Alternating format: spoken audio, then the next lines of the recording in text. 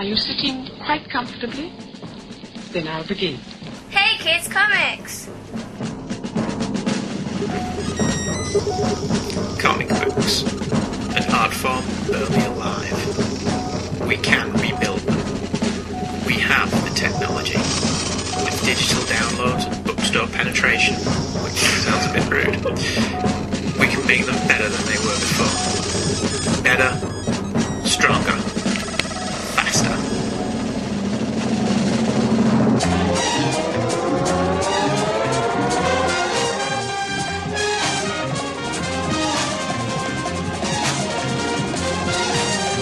Hey Kids Comics! And here are your hosts, Andrew and Michael Leyland. What's that? We'll put that there. So, will you stop playing with that while I'm recording? Playing with myself. Don't stop doing that. It's a good job it's an audio medium. It's a problem. It is. You're gonna have to. You'll go blind. I've got to hurry. You've got to hurry everything. Oh, yeah. That's how much I do it. I don't want to know. Hello, everybody. Hello, everyone. And welcome back to another episode of Hey Kids Comics. They're special. Another special. They're all special now. We're all special. Should we just bring the show back? Should we just announce that it's now monthly, but it's regularly monthly? It's regular. Because that's pretty much what we've done. Yeah. We've not missed a month. Have we not? No, we've done. In December, we're at least 3. So we pretty much were weekly in December. Yeah. So we don't go away. People would like that if we went away. Although, don't buy the download figures. I just showed you. That's true. Those download figures, they don't lie. So, and I like that we did that simultaneously. It's like we're finishing Each other's scent, yeah. Toffee, coffee. It's like we're finishing each other's like coffee. you wanted to tell a joke, but tripped over yourself. It's like I cocked up. Anyway, welcome to the show. Tonight's special is all about a world war. It is. A World War Hulk. How awesome's that? It's not, 'cause it was only New York. But yeah, that's true. So this World War Hulk didn't Yeah, actually take place around the world. but New York War doesn't But sound... no, New York War Hulk doesn't sound quite as impressive, does it? Madison Square Garden Gladiator. Madison Square Garden, it's like a Rocky fight more than anything, isn't it? Yeah. Because Madison Square Garden, one of the Rocky films in Madison Square Garden, wasn't it? Was it? Was it not Rocky? Well, no, because they were all in Philadelphia. Yeah. I'm sure one of them was in Madison Square Garden. No, you're right. Rocky Balboa? Rocky 3? It wasn't Rocky 3. Was it not? The fight with Clubber Lang, was that not in New No, York? because that's in Philadelphia. Anytime, Alright. anywhere. Oh, yeah. Oh, okay. It could have been Balboa, that's the only one that... It could have been. I've only seen Rocky Balboa twice. And so have I. I love that one. I'm not so big on Balboa. Oh, you know? I like it, but the fight's very disappointing. Rocky doesn't do anything. He's 66 years old, dude. It's still a Rocky film with It a is. fight. Yeah, well, Rocky 5 doesn't have a fight in it. But Rocky 5 was... The fight in Rocky 5 is still quite The street enjoyable. brawl. Especially when the priest is getting in on it as well. I don't think Rocky 5 is as bad as everyone It's says. really not. Yeah. Watching it again, because I had a marathon with my friends. After watching Creed. Yeah, but Rocky 5 is actually really good. Yeah, it's not as bad as everyone says. It's a better film than Rocky 4. Oh, it definitely is. I mean, everyone loves Rocky 4 because It it's is. rah rah It's the best one. Rocky does world peace message. If I can change, You can change. We all can change. Subtle Sylvester. Yes. That social commentary stuff. You should have won an award for Rocky 4. But Rocky 4, isn't that basically a 45-minute film with 45 minutes of music videos in it? Yeah, but those music videos... Oh, No Easy Way Out is a gem. It is. Where he's driving and thinking. And you can tell he's thinking because his face looks all confused. No, that's what he looks like. Alright. There's no easy way out. There's no shortcut home. And the training montage in Rocky 4 is one of the best. It is one of the best. Where he's just running up the hill. Yeah. And all When he like, squats with like he's Kate Bush. Yeah, He's running up that hill. They should have had it tracked by that. Yeah. The training montage should have been tracked by Kate Bush. Rocky 5 does have the best scene of the entire series in it, though. What Dead Mickey? There's gonna be an angel. It's gonna whisper in your ear. Get up, you son of a bitch! Quack, quack, he loves ya. But we're not a Rocky podcast. I think we should be. We should. We should totally. You're police. Over summer when you're off, right? I'm booking you now. We should watch all the Rocky We never films, did the Train Spotting episode of Palace of Glitter and Delight, so we Right. need to do that. But we should watch all 7 Rocky films. Okay, yeah. and we'll do a Policy Glitter and Letters just about the Rocky movies. What, an audio commentary? No. 14-minute long audio commentary? No, we'll watch them all and talk about them. I'm not doing audio commentaries, that'd be forever. Yeah. And they're big. We're getting into the fight yet? When's the fight? Those are my turtles, cut from Luke. That make excellent soup. Especially in Rocky 2, where you're just like, come on Rocky, just say you're going to do the rematch. I'm a fighter. That's all I am. To be Rocky, that holiday's not going to pay for itself. All I'm going to do is fight. But anyway, You'll get that earring out. You pay attention to me, Dad. I used to hold you in my hand like this. get that what ring out? His earring. Oh, right. I thought it was like an A-ring. I thought that was something else completely. You pay more attention to Tommy. You're my son. Oh, Rocky fisting. Tommy Gunn does sound like a porn star. Tommy Gunn. That's the stupidest name ever. He was an actual wrestler, wasn't he? Was he a wrestler or an actual boxer or something? I don't know. It's been a the while. fight with Thunderlips, though, Hulk Hogan's cameo. Yeah. That's in Rocky 3, isn't That's it? in Rocky 3, yeah. Yeah. So Hulk Hogan's not in 5, is he? Or is he in 4? No, it's 5. He's not in 4. It is. He's It's not 3. in- No, not 5. Yeah, Right, you're right. okay. It's Rocky 3. Because it's the montage where he's been all... He's losing touch with himself. Yeah, he's losing 'cause the eye of the tiger. Yeah, dude. he finds out Mickey fixed his Yeah, fights and for he him. gets all... What's his name? Gets Yeah. all... He becomes too obsessed with wealth. Can I have a job? All you had to do was ask. You're Paulie. We don't need to do the Rocky episode now. There you go, we've done it. Rocky in 5 minutes. Yeah. That was excellent. Anyway, should we do an email? Actual podcast. An actual podcast. And there you go, that's the end of this week's episode of our Rocky retrospective. Yeah. I think we shall do an email before we talk about the World War Hulk that wasn't a World War. Okay. But did have a Hulk in it. So that's, It had a world in it's it. a third of the title is correct. Alright, 2/3 of Just the call title it is correct. World Hulk. World Hulk. The sequel to Planet Hulk. That would actually work though, wouldn't it? That would be brilliant. Alright, anyway, first email's Chris Franklin. Hello, Christopher. It's called Dork Victory. I like that. That's quite good. Hello, Leylands. First off, I love Michael's Nora. And here we thought Andy was the talented thespian in the Leyland family. I'm not a lesbian.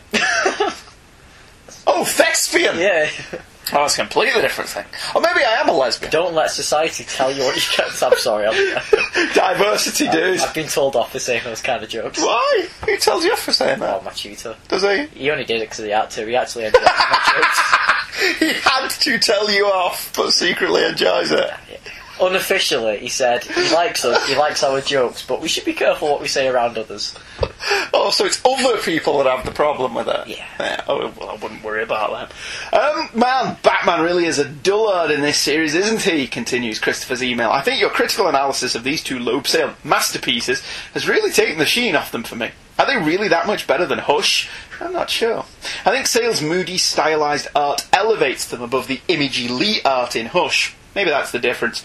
Good call on Batman acting like the very usurper he had to rein in during Nightfall. I forgot it took so long to actually get to Robin in this series. I read this in trade for the first time, so Robin was front and centre on the cover, and we don't get a peep out of Dick Grayson in the first 6 issues. As for the Boy Wonder, I'm a die-hard fan of the character and the concept of Batman and Robin. I don't think Robin has to be in every Batman story, but those who devalue his place in the mythos get no quarter from me. If you don't at least accept Robin's importance to the legend, you don't know Batman.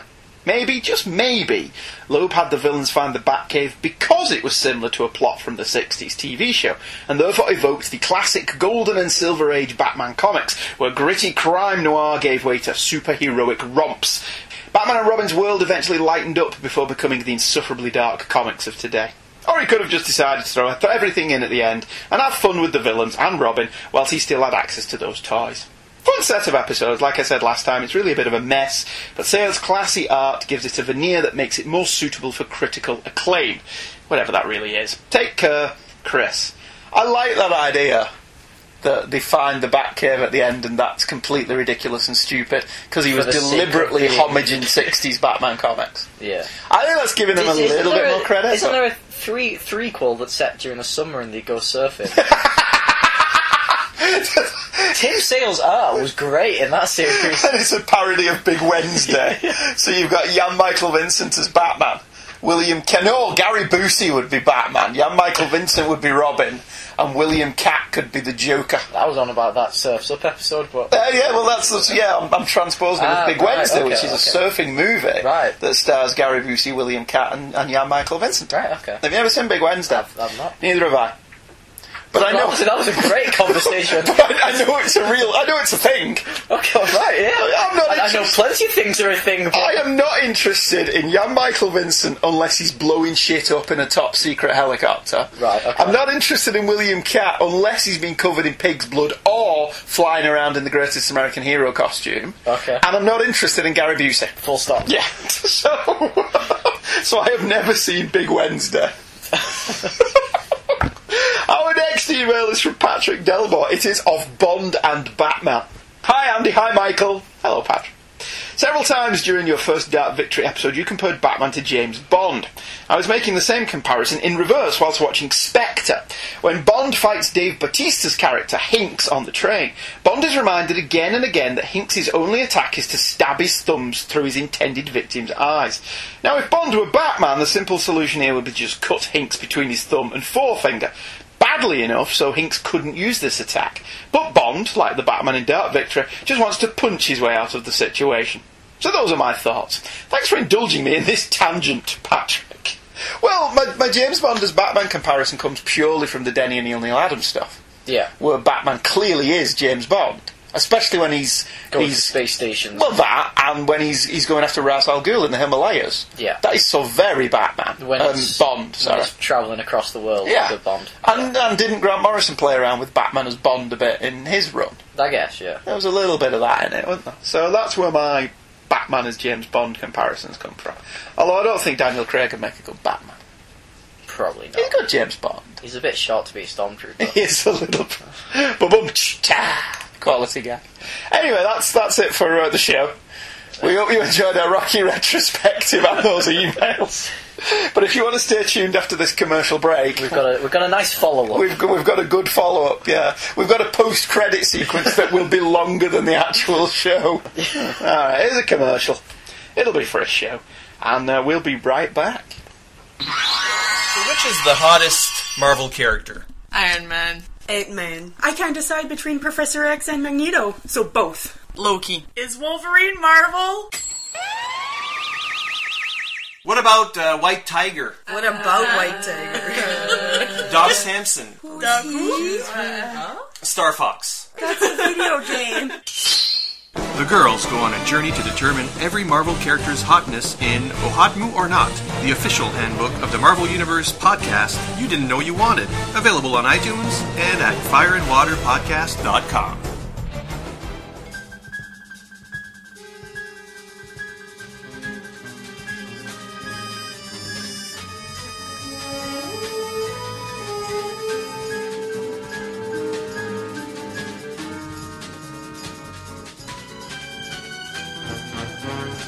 When planning the Marvel event Civil War, one of the first things the Marvel editors must have considered was what side would the Hulk be on.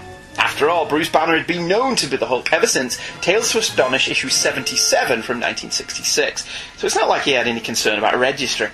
However, when pigeonholing the characters into what side they would take, surely the Hulk's strength would prove to be a game changer. It was therefore decided that the Hulk would be sidelined for this event. How Marvel went about doing this, though, was quite inspired.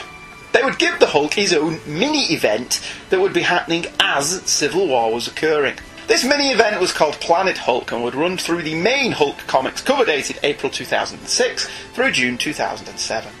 In it, the Hulk would find himself jettisoned from Earth by his so-called friends, Reed Richards, Tony Stark, Dr. Stephen Strange and Black Bolt, for fear he was becoming too dangerous. You know, instead of pooling all their intellects into finding a cure. However, the Hulk's capsule is knocked off course and he crash lands on the planet Sakaar. His strength depleted, the Hulk is forced into a gladiatorial combat at the behest of the ruler of Sakaar, the Red King. The Hulk isn't having any of this, and when he returns to full strength he forms a rebellious brotherhood and, aided by the Silver Surfer, he overthrows the Red King. The people of Sakaar believe this to be divine prophecy, and the Hulk to be the saviour of Sakaar, the Sakaarson. The Hulk takes over the running of the planet, eventually taking a wife, Sierra. Unbelievably, the man dispatched to another planet due to his destructive nature managed to bring about a lasting peace. This can't last, and his happiness is shattered when the capsule he landed in explodes, killing millions, including his beloved wife. The men who dispatched the Hulk to Sakaar are about to learn what happens when you make the Hulk angry. And thus the stage is set for World War Hulk, a 5-issue miniseries originally published August 2007 through January 2008. As is the norm for comics of this vintage, there were many different covers. Cover 1 was by David Finch and depicts the Hulk symbolically running over the planet Earth wearing gladiatorial combat armour. The late Michael Turner drew the second variant, the Hulk pulling back and screaming as many of Marvel's heroes look on. The third variant is by John Romita Jr. and depicts the Hulk crushing Black Bolt's head as Iron Man blasts him with repulsor rays, and the fourth variant is a pencils-only version of the Romita Jr. cover. Starting with the Finch version, what do you think of that? It's very good. Do you like the David Finch one? It's a poster one, but it perfectly represents the series. Yeah, it's a movie poster cover for the entire series, and as a first issue, I do not mind that. Yeah, You're right, yeah. Pretty cool as well. Symbolically, the Earth is cracking as he runs over it. Michael Turner cover. It's not great. It's not bad. He did all the Civil War variants, so that's probably... So probably why he did the World War Hulk one. Yeah. Yeah, it's like I say, it's him railing backwards and screaming to the heavens. Michael Turner, as good as an artist he is better suited to his women, though. I always think his women they're too thin. It's what he does, though. It's... Yeah, I mean, he didn't do what he did badly. Yeah. I'll agree with it's like that. Ed Beans does women, and he, stick to that, because he does it well. Michael Turner does women. And but Ed Benez's women have a bit of a fuller figure. It's true. It's true. Michael Turner did what he did very well. And I don't mind his Hulk. The abs on the Hulk look a little bit too chiselled. Yeah. On that particular. He looks more like just a big model. Yeah. Well, but the arms are then too big for the abs. Yeah. It's like his arms are thicker than his stomach. Yeah, so it's like he's given a little teeny tiny waist. But yeah, for Michael Turner, it's been on the Weight Watchers. Yeah, very true. But like you said, Michael Turner did what he did, and he did it very well. John Romita Jr.'s cover, I like that he's grabbing hold of Black Bolt's head and he's about to crush it like a peanut. Yeah. That's quite good. That's a good cover, that, isn't it? Yeah. Yeah, and the pencils... It's more dynamic than the Finch one. Yeah, and the pencils cover is really good as well. So, the entire series was written by Greg Pak, and we'll also mention it was drawn by John Romita Jr. and Klaus Janson. The last time we covered a comic by Romita Jr. and Clanson... It was not... it was ugly. Yeah. In both what we said and the art itself. So shall we see if this is any different when we go into this one? As you may expect from a story like this, lovely listener, it's just called World War Hulk. Yeah. So as with Extremis last time, it's just Extremis Part 1, Part 2. This is World War Hulk Part 1, Part 2. So, Part 1. This is the story of the Hulk and how he came home. Arriving back in Earth's solar system on a starship of rock, the Hulk first stops by the moon to pay a surprise visit to the first man on his hit list, Black Bolt. The Hulk then carries on to Earth where, upon arrival, he gives a grim warning. New York is about to fall at his hands. Reed Richards, Tony Stark, and Dr. Stephen Strange sent him away, and those actions had consequences. He will return in 24 hours. If these three are not here for him, he'll level the whole stinking planet. As if to emphasise his point, the Hulk holds up the broken and beaten body of Black Bolt. Iron Man launches into action, accessing the satellites around Earth, but the Hulk's men have already taken them down. Doctor Strange's astral form asks Tony, did he really think his machines would succeed where Black Bolt failed? As the New York heroes evacuate the streets, Reed and Iron Man talk the Sentry into helping. Not easy, as the Sentry and the Hulk are buddies. Also, the Sentry is an agoraphobic schizophrenic. 23 hours later, Manhattan has been evacuated. Iron Man in his Hulk Buster armour arrives, as does the Hulk. Iron Man tells the other heroes to stay back. This is his fight. They are to attack only if he falls. The battle shatters windows and destroys buildings. Iron Man injects the Hulk with nanobots designed to combat his strength. With the Hulk down, Iron Man launches a devastating attack on the Hulk, hitting him with a barrage of missiles. The Hulk is down, but not out. The madder Hulk gets, the stronger Hulk gets, and he has never been madder. Visions of Sierra dance before the Hulk's eyes as he takes everything that Iron Man throws at him and refuses to stay down. With a scream of, "You killed her!" the Hulk plows into Iron Man, sending both of them flying into a nearby building. The Hulk rains blow after blow upon Iron Man as the building collapses around them. And when it falls, only the Hulk is left standing. And that's part 1. And that's pretty much how every single issue goes, isn't it? There is fight. There is destruction. The Hulk is left standing. But it's done well, though. Oh, yeah. It never feels like a fight. I love this. And in contrast to Extremis, I thought this was a good example of decompressed storytelling. This is like a summer blockbuster, but with depth. Yeah, I mean, that's something... I got that in the note later on, but we may as well talk about it now you brought it up. I don't know a lot about Greg Pak. I read Planet Hulk, which we both read. Yes. And I read something else as well. Action Comics? Didn't he work on Action Comics after Grant Morrison? Yeah, but we didn't read that. Yeah, but so I've not got a lot of experience of Greg Pak. But, yeah, what he does in this, it is fight, yeah. but there's an unexpected depth to it. In And a level of characterisation. Yeah, there are a lot of splash pages and double-page spreads, but there's a lot of dialogue as well. Yeah, and the criticisms are still there. Stan and Jack would have done this in 2 issues. Yeah. But it's not the 60s anymore, is it? So this is how this kind of story is told. And for a story of this kind, this is exceptionally well done. Yeah. So we're not burying the lead on this one. We're basically just going to revel in the fact that this is absolutely brilliant and go forward from there. Which is not to say we won't have problems with various bits of it. But we'll get to that as we go on. The opening's really cool. I like how they bring you up to date on the events of Planet Hulk essentially in 1 page. Yeah. And with very minimal dialogue. I like that as well. I also like that the rest of Planet Hulk is brought up to speed over the course of the first issue. Yeah. So there's no need for a Star Wars style recap scroll. It's the first page sets up where the Hulk has been.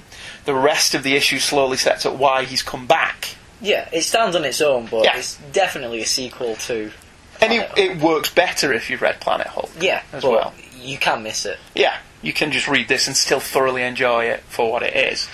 I love that panel 2 on page 2, which is the only time I'll be able to reference the page number because there's never any page numbers. The Hulk's version of Reed, Iron Man, Black Bolt and Doctor Strange is them laughing at him. And I like the way it's written as well, so that we see through the Hulk's how he sees it. Yeah. So for us, these are the bad guys, Reed Richards, Iron Man, Doctor Strange, and which they are in this story, aren't they?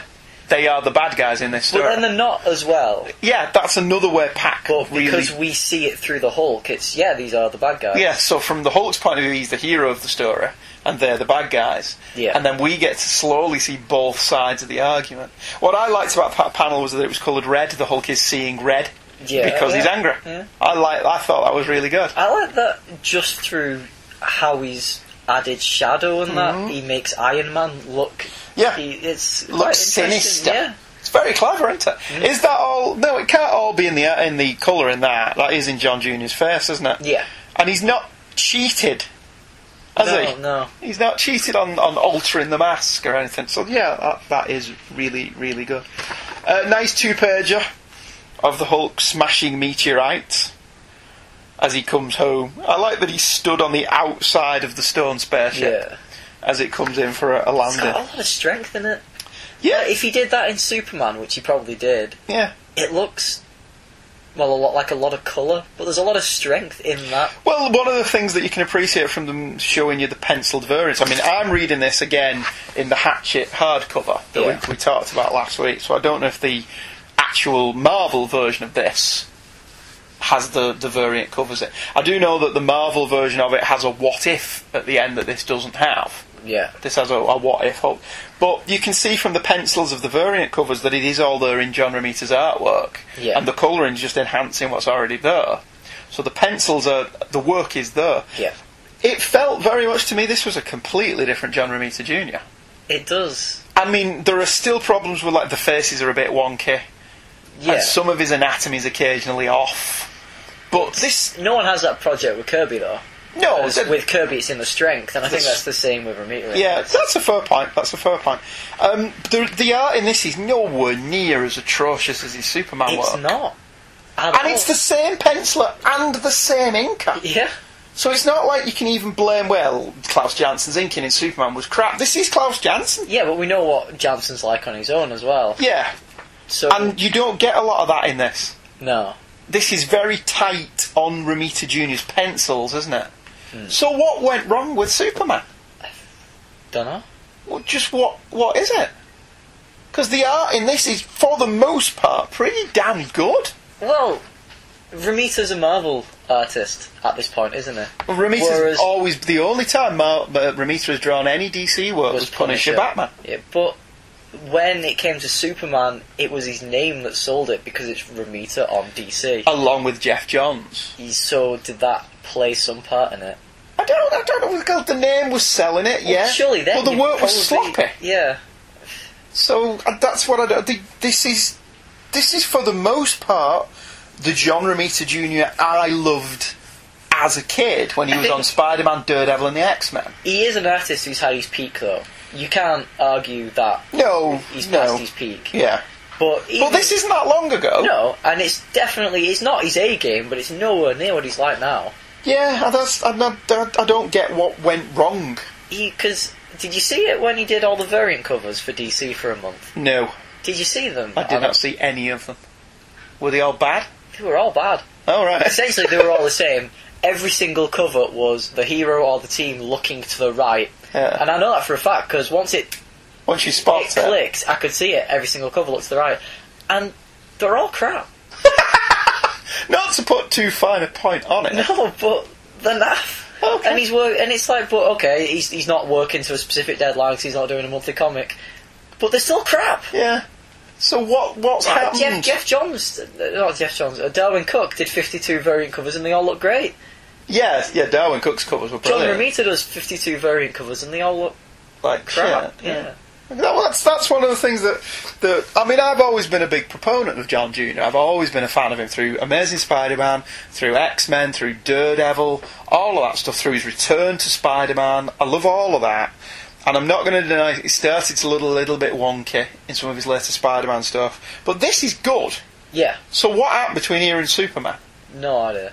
Which we don't have an answer Even to. at the end of Kirby's career, he still had strength. But Romita doesn't have the strength anymore. And I don't know what... I mean, his Thor run's brilliant. And I don't know. I can't explain it. I just know that this is good and the Superman stuff wasn't. And that's pretty much all we can say, isn't it? The Hulk rocks up to the moon to take out Black Bolt first of all, which is him and Medusa. This is a Hulk that we haven't seen since Betty Ross died. He pretty much tears Black Bolt a new one. It's a fantastic sequence of panels where Black Bolt unleashes his voice, and all he says is enough. Yeah. And he just whispers it, because it's Black Bolt. It's like the Hulk's been hit with 1,000 whatever you measure hurricanes in, and the Hulk just walks through it. It's not easy. Oh, I didn't come here to hear you whisper. I want to hear you scream. I want to hear you scream. This is great as well because we're 4 pages in. Yeah, and because Black Bolt turns away thinking he's won. What an arrogant... Well, he is, isn't he? Yeah, he is. That is one of Black Bolt's things. And that the Hulk survived it. And that is a great line, isn't it? You don't see anything as well. You see the Hulk jumping at Black Bolt, and then the next time you see it, Black Bolt's down. Yeah, you don't see the fight between Hulk and Black Bolt, which is a masterstroke. Yeah. In a comic that is essentially one big fight. You don't see the first fight. Which makes the impact later on when he just holds up Black Bolt's beaten and battered body just has so much impact that it's like, holy, the Hulk's quite angry. And that's really good. There's a little minor continuity reference as well. Medusa refers to the fact that Black Bolt squaring off against the Hulk did not end well for the Hulk. Right. Which is a reference to Hulk Annual 1 from 1968. Okay. Which I remember very well as it was not first reprinted, but it certainly was reprinted in Incredible Hulk Annual 1979, which is another one of those annuals from 1979 that started this whole thing, pretty much. So that's in there. The Hulk arrives as a giant hologram in Times Square. This is very V. Yeah. Isn't With it? Or childhood's end, if you want to go the Arthur C. Clarke route. All of people, like, underneath, can they see his... I don't know how anatomically correct the hologram would be. But yeah, if they're stood underneath... No, he's not. He's got a loincloth thing underneath the pouch. He's not just tackle out. Because, you know... It is a gladiator planet, though, so... Yeah, but they don't fight tackle out. Although some gladiators did fight naked. They did? Yeah. So, well, for the purposes of this comic, let's assume that we're not looking up to see the Hulk's chalky starfish. Because this wasn't written by Kevin Smith. Yes, that's absolutely right.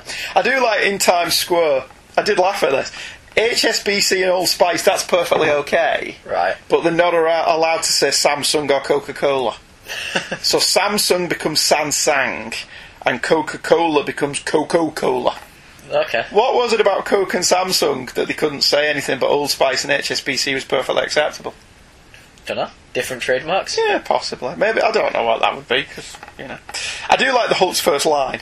Puny humans, I've come to smash. Yeah. What else do you need to know? That's the catchphrase when the film comes out of this. Okay. That's the tagline. Puny humans, I've come to smash. Because that would be absolutely fantastic. That warning is just terse and to the point. And he tells the entire world what was done to him. And he kind of brings people around to his point of view, doesn't he? Yeah. When he tells what's happened to him. Which He's is really very good. considerate and smart of him as well to give a 24-hour warning. Yeah, get the hell out of this city. He's declaring war on the heroes, but he's fair on everyone else. Yeah, well, he's not here for the general population. He's here for justice. He says that at the end of the story. So he's not here to massacre the population. He's not wrong as well. He is here for justice. Yeah. Just a gladiator point of view of it. Yeah, and he's, you know...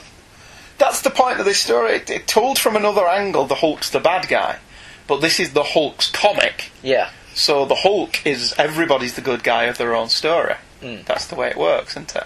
So in this particular story, the Hulk is the good guy and everyone else is the bad guy. But he does a pretty good job of convincing the world of his point. That panel there of him just holding up Black Bolt's body. Yeah. I'll do this to your whole stinking planet. Come on, that was cool. Mm. I never liked Black Bolt anyway. So having the Hulk just beat the tar out of him. But he doesn't kill him. No. That's an imperative thing about this issue. He's not here to kill him. Well, it's because he plans to make them fight each other, isn't it? Yeah, in Madison Square Garden. So I don't mind that at all. The Hulk is understandably confused a little bit, I think. He threatens New York and then says he will take out the rest of the planet. Yeah. Why? Is it not just the anger? It could be, because he seems to get everything that he wants when he sat in Madison Square Garden later on. That's what he wanted, isn't it? He wants a gladiatorial combat. Yeah, alright, fair enough, I'll go with that. Last week I didn't remember... Oh, last week, I may not have released them weekly, but last time we did Extremis, I couldn't remember whether Tony had the armour in Civil War, the Extremis stuff. He must have done, because he's still got it here. Yeah. He's still got Extremis here, because that's how he's communicating with the satellites, isn't it? Well, this isn't Extremis, this is the one he had before Extremis, but he's still using Extremis. Yeah, the suit of armour is irrelevant. He's still got Extremis in his bones. It's just Romita doing bulky armour. Yeah, pretty much. Because he uses the Hulkbuster armour later on. Yeah. But the Extremis is still in here. Yeah, because they make a point later on where he can't use it. Yeah, so, alright, fair enough. See, that's the problem with the Extremis thing. You then have to come up with an Achilles heel for it, don't you? Yeah. If his armour's part of him all the time... You've not got that extra drama of separating from his armour. Because without the armour, Tony Stark's just a normal guy. Yeah. But if he's got Extremis in him, he's got his armour essentially with him at all times. Iron Man. Yeah. So that's another thing I don't think they thought about with Extremis, but, you know, whatever. Doctor Strange is quite funny. He's still got a sense of humour about dying, if nothing else. He's never been angrier, says Strange, so he's never been strong enough. Sadly, this assumes we'll be alive when all this is over. Yeah. Which is a funny line. I do like the madder Hulk gets, the stronger Hulk gets is still a thing. Yeah, and he's never been angrier. I like Doctor Strange in this story. I mean, he does kind of make a deal with the devil. Not literally. I'm not so big on the later bit. With Zon. Yeah. Well, we'll get to that when we get to that. I know it's probably because John Jr.'s drawing him, but the Sentry looks exactly like the Ponzi blonde dude from Superman. Yeah. Doesn't he? Yeah. Who is the Sentry? Oh, it was a Bendis thing. Was it? Yeah. I thought he was from JMS's, what was it called? Supreme Power. Right. Was that not him? No. Is that a different guy? Supreme Right. Power's a Max thing, isn't it? Yeah, and then it became a normal thing. I thought Did it it? got neutered when it became a non-Max title. Right. Yeah, and we never read any of that. Okay. After it stopped being a Max title, I read a little bit of it, but I don't think we got the trade. And I was Because like, wasn't the point of it the Marvel Superman? But with the yeah, Max. but you do it with Max, so you can explore other Yeah. areas in more detail. Like there was lots of sex and nudity and violence in it that you couldn't have possibly got away with in Yeah. a regular comic. I thought he was something to do with that, but is he not? No, he's a Alright. Bendis thing, Okay, fair enough. which, despite all the grief people give it, is still really good. What, the Sentry?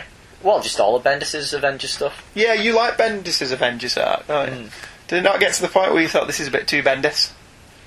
No, Or did you enjoy all of it? I did kind Is of. that your Daredevil? Whereas, like, I read his Daredevil run and I never need to read any more Bendis ever again. It was good and I Yeah. enjoyed it, but his little Bendis bag of tricks of writing, everything was in that Daredevil arc.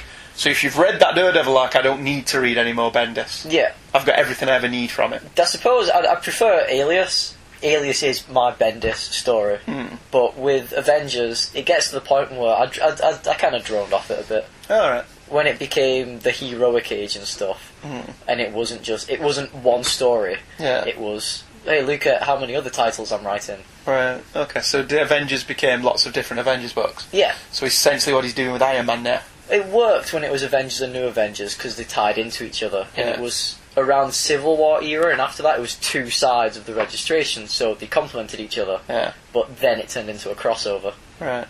Okay. I've never read any of it, so alright, I'll take your word for it. Spider-Man is helping evacuate New York City, and he's in his black costume, which places this in the Back in Black arc.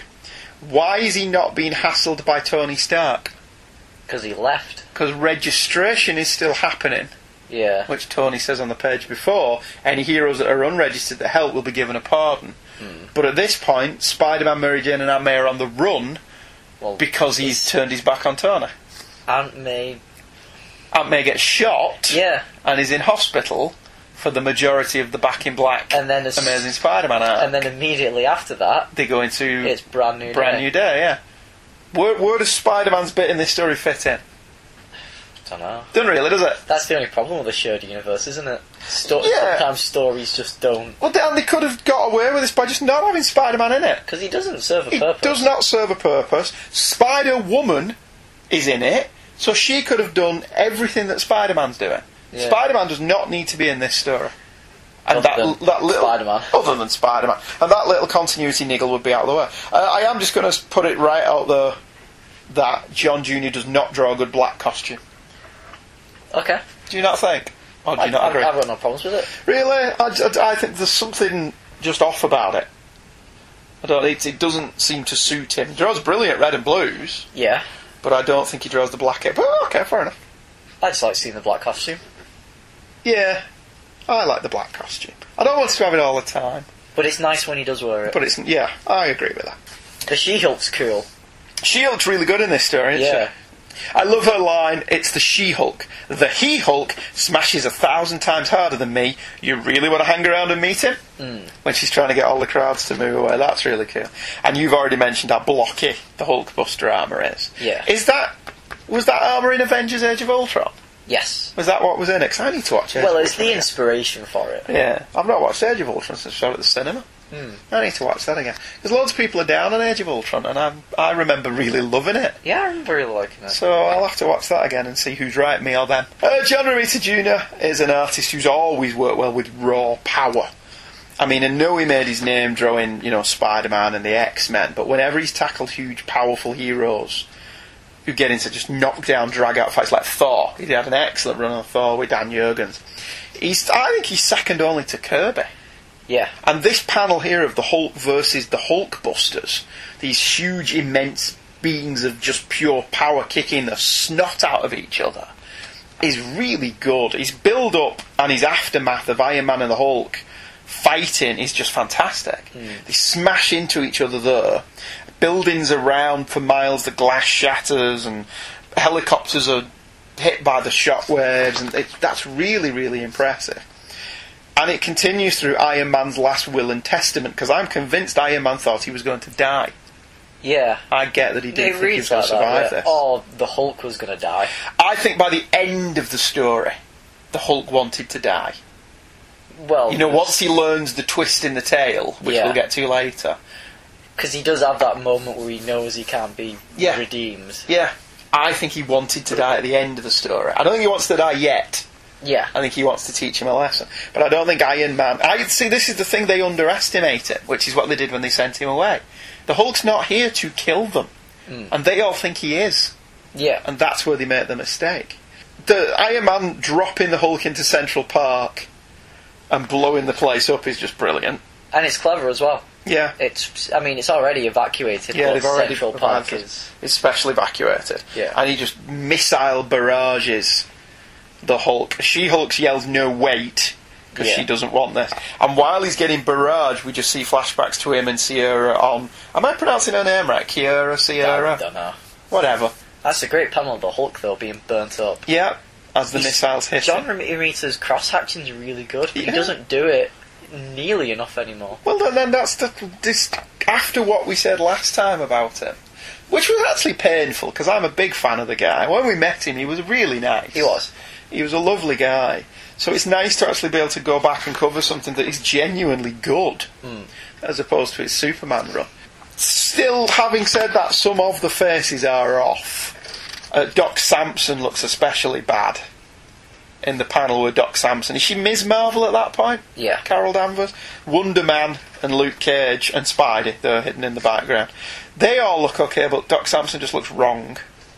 Okay. Do you not agree? I don't. No. Don't really care. Alright, fair enough. I think that looks a bit bad. But there's no denying that the fight scenes, the full page shots of the Hulk roaring. And seeing Avengers Tower collapse. Yeah, As well. Vengeance Tower collapsing him run as he just leaves a broken Iron Man behind That's him. a great page. Is a fantastic The build-up page. as well, with Yeah. the building collapses and the fog clears. I mean, last week, this is one of those things that where you've kind of got to balance your hypocrisy. Last week, I did nothing but bitch that there was that issue of Extremis, where I said there's, 6 pages of this comic have actual dialogue on it. Yeah. And what you've got here is a dialogue-less fight. But why is this one brilliant? It's to do with the pacing and the artwork. And the scope of it. Yeah. The scope of Extremis, it was 2 guys fighting on a freeway, and there was a bit of a car crash behind them. And it was boring as hell, and stiff as hell. But just the stories themselves, this has much more... It doesn't have the ideas or the concept Extremis does, but it's got much more depth. As a story. Yeah. Yeah, you're absolutely right. Yeah, that's perfect. Extremis had a higher concept, Yeah. a more interesting scientific idea behind it, but it forgot to tell a good story. Whereas this is just all smash. This is the Rocky IV. Yeah, but it's good smash. Yeah. And Pac does such a good job of giving us characterisation in between the smash. And that you even actually during care. it as well. Yeah. Just little lines or facial expressions, and a lot of it is John Jr. A lot of it's John Jr.'s pulling this off really well. Yeah. So, I don't know what happened on Superman. How much of it was Jeff Johns? Not even Jeff Johns was responsible for the art. That's true. Alright, okay. Part 2.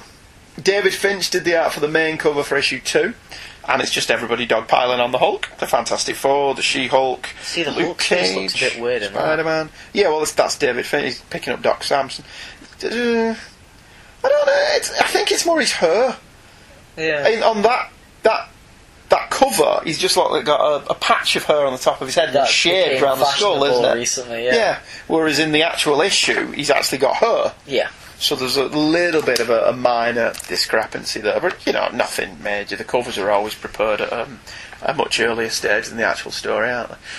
The John Romita Jr. cover is Hulk vs. The Thing, with the Wretched the FF involved, and the third variant is Romita's pencils. That definitely evokes the Lee Kirby yeah. Fantastic Four stuff. Yeah, the Hulk vs. The Thing stuff is brilliant. That's isn't a splash page you did during Red Hulk, isn't it? it? Yeah. Did he do any Red Hulk? Did John Jr. do some Red Hulk? I thought that was all Ed McGuinness. No, he did a couple of stuff. Did he? But I Right. remember in a special or something, he did a poster of the Thing versus Right. Hulk. That is pretty cool. Alan Davis has done a great one. Great poster of them too. I don't think you can go wrong with Hulk versus The Thing. No. Because it's just the two of them wailing on each other. And again, the pencils just show the amount of effort that Romita Jr.'s put into the cover. which is great, isn't it? I actually prefer the pencils to the actual cover. Yeah. But we normally do, don't we, as a rule. So. Okay.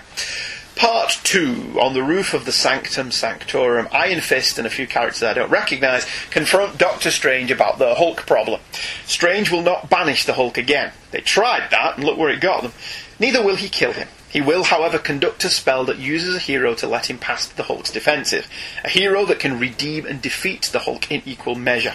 The name of this hero is, as yet, unknown. Across town, the Hulk has crushed Iron Man like a beer can, and his war-bound brethren, Hiram the Shamed, Korg the Cronin, Elo Kafi, Majek the Unhived, and No Name of the Brood, stand with him. They offer the Avengers a chance to join them, but Jennifer Walters, the She-Hulk, tries to reason with the Hulk. He pounds her into the pavement, and then completely decimates the Avengers. On the roof of the Baxter Building, Reed Richards, with the help of Storm, the Black Panther, and the rest of the FF, is building something, but against the might of the Hulk and the Warbound, it fails miserably. So do the extended FF family, with even the Thing almost falling to the Hulk's might. Before that killing blow can be delivered, the Hulk is interrupted by the Sentry, but this is quickly revealed to be a trick of Reed's. This pisses the Hulk off even more. With the FF down, Sue manages to get a signal to the real Sentry, but it is Rick Jones who tries to get through to the Hulk. He almost succeeds when he tells the Hulk that Captain America is dead, but Doctor Strange uses Rick's friendship to attack the Hulk's mind. The attack fails. The Hulk is so angry that Strange cannot penetrate his mind. With the Hulk taking out the last few heroes, including Hercules, it seems the last best hope lies in the hands of General Thunderbolt Ross. Which was a great ending, wasn't it? Absolutely brilliant. General Ross had to be in this. Yeah. He had to show up somewhere. Iron Fist is with Doctor Strange. Fist makes a really, really good point. Strange is responsible, partially, with everybody else, and could do magic to end it. And he's even asked if he'll kill the Hulk and replies that he won't. Yeah. So Doctor Strange says he won't kill him. Well, you're kind of setting that up here then, aren't you? Yeah. You are. You're setting that up. That Doctor Strange won't kill. Which is, you know... Unlike Iron Man, because Iron Man did try to kill him. Yeah. But this is an Iron Man that blasts people's heads off with repulsor rays. Well, so. Is it not one of those things where, unlike an extremist, this is kind of the only way to stop him is to kill him thing? Yeah, but also this plays into the Civil War version of Iron Man, doesn't it? That this is the way, and it's my way or the hard way, or the highway, sorry. Yeah. If you don't see it my way, you're wrong. And Tony Stark has become very what's the word I'm looking for? Not headliner. Headstrong, thank you. That's the word I'm looking for. In that, if you don't do it his way, you don't see it his way, then you're incorrect. You're wrong. I suppose in here, though, it is very definitely the only way to stop the Hulk is to kill him. Yeah, which is what Iron Man seems to think, which plays into exactly what the Hulk's talking about. Yeah. Doesn't it? He's not trying to kill them, but his adversaries are, which goes into later on when the general public come back to watch the fight. They're on the Hulk's side. Yeah. Which, you know, is fair enough given what he's been through. The Hulk has brought his war-bound buddies with him. We only glimpsed them in the last issue, but this doesn't look like a good thing for the Earthers. They all have much more substantial parts in Planet Hulk. Yeah. Where they're developed quite fully. Here, you get a little bit of characterisation, particularly from Hiram the Shamed, he's the guy who's, if this is to be the end, let it end well. Let he who dies die well, that's the one. He's really good. You don't really get a lot of Elio Caffey. No. Although Korg the Cronan plays a lot into it later on. And I do like the Brood. From that issue of X-Men. Yeah, from the Brood one with the X-Men, which is pretty cool. I like that. They do offer the Earth's heroes a chance to join them. Yeah. So... Well, because they're not the ones they're after. Yeah. They're very specific in who they're after, and it's anyone who gets in the way. Yeah, if you just step back and leave us to do what we want to do, we won't get in your way. We won't hurt you. Yeah. We only want Reed, Black Bolt, Stephen Strange and Tony Stark. The rest of you are free to go. She-Hulk offers to bring Iron Man to trial. Yeah, good luck with that. Given that Iron Man is now the law. Yeah. In everything, or above the law. It's a great scene as well, where she wants to talk to the Hulk, and he's set on what he wants to do. It's like the Hulk is the unstoppable force, and she's the immovable object. She's not even the immovable object. No, he just pounds her into the floor, doesn't he? But even there, it's like he knows that he can't hurt her. Yeah, because she's the She-Hulk. And, It's just like, I'm not here to talk, move now. And damn it, Bruce. And he just picks her up and rams her head into the pavement. And then you've got her buried in the pavement saying, God help us all. And then the Hulk just decimates her. He's the God of War. He just punches him straight into the floor. So the fight in this is just great. And what's really cool about this is this isn't mindless Hulk fighting. He's been a gladiator on Sakaar for ages. So the way he actually defeats Sakaar is he moves out the way. He dodges, he ducks and weaves, and then just comes in from behind and smacks him around the back of the head. Yeah. It's brilliant. It's great as well because it's with Iron Man it's a fight, but with this he just wants to take them down so he can move on. Yeah, he's not really interested in fighting these people, so it is just punch out, move on. And so you do get a nice double page spread. Spider-Man, again, there's another reason Spider-Man shouldn't be here. He's totally out of his weight class. Yeah. So you could have removed Spider-Man from this and it would not have mattered, because it's not like he's any good in the fight. The Warbound own him, which you would expect them to do. The Black Panther is really good in this, pointing out that Reed has essentially made this the world's problem. Yeah. Because Reed tries to get them all to leave, and he said, you've kind of made this our problem. Your problem's now rocked up on our doorstep. Yeah. And, it's kind of your fault. And he doesn't try to deny it. And the scene with Sue is really quite sweet, where she says, you have to get out of here now, and Sue's like, what, before I've got a chance to yell at you? Yeah, especially when this is the era of Civil War. Of slimy, conniving Reed Richards. Yeah. Well, that's one of my problems with Civil War. I didn't like what it did to those characters. I didn't like what it did to Reed, and I didn't like what it did to Tony Stark. Yeah. I mean, Black Bolt I don't really care about, but... I didn't really keep up with the Avengers after Kurt Busiek and George Perez left, but in this particular instance they seem to be She-Hulk, Spider-Man, Wonder Man, Doc Samson, Ares and Ms. Marvel. Now one of these things is not like the other, which is Spider-Man, and they're heavy hitters, but I'm not sure any of these are really in the Hulk's weight class. Doc Samson is, because he's a big... He's a Kryptonian endowed being as well, isn't he? He's a big player in the Red Hulk stuff. Gamma rays, not Kryptonian. He is. That's very true. But you may be right, because it is Samson who's tackling the Hulk. And they were doing big stuff with Spider-Woman, and they did want to set up Miss Marvel. Oh yeah, and Wonder Man's he's in the top of leagues, despite his silly name. But, alright, okay, I'll back down on that. But were they the Avengers at the time? Yeah. If you've read all that. Were they? Alright, okay, so that fits then. Essentially, everyone who you remember being the Avengers were the new Avengers. But they were the illegal Avengers. Except Captain America was obviously off the table at this point. He wasn't. I can't remember where he was. Well, he's dead at this point. He is. But essentially, the new Avengers are the illegal, unregistered Avengers. Oh, okay, fair enough. So these are the genuine Avengers, because they've all registered, apart from Spider-Man. Although he technically has registered. Yeah. See, that's why unless this is before. Yeah. But no, it can't be, because he's in the black costume. Yeah, because he leaves during Civil War itself. Yeah, he only starts wearing the black costume when he's on the run. Shot, yeah. So, no, it doesn't really fit. If he was in it and wearing the red and the blue, yeah. But I don't know when this came out in relation to Civil War. Even then, because isn't Civil War Fantastic Four? Well, Black Panther and Storm are here. This could easily take place during Civil War. Yeah, I mean, it could take place anywhere around then. It doesn't really matter. In between, the first couple of issues of Civil War. Yeah, but then the Hulk's around for Civil War, which is what they didn't want. That's true. They wanted to avoid the Hulk being around for Civil War. Well, unless this happens in the middle. Yeah, but I don't know. And then he's back in prison for the conclusion. He could be. I don't know. I don't really care enough to check, to be honest with you. I didn't really rate Civil War that much.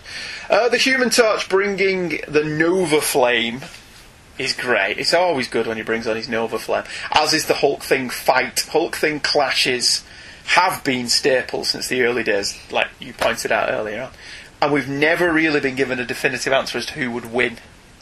The Hulk or the Thing. Not even in this?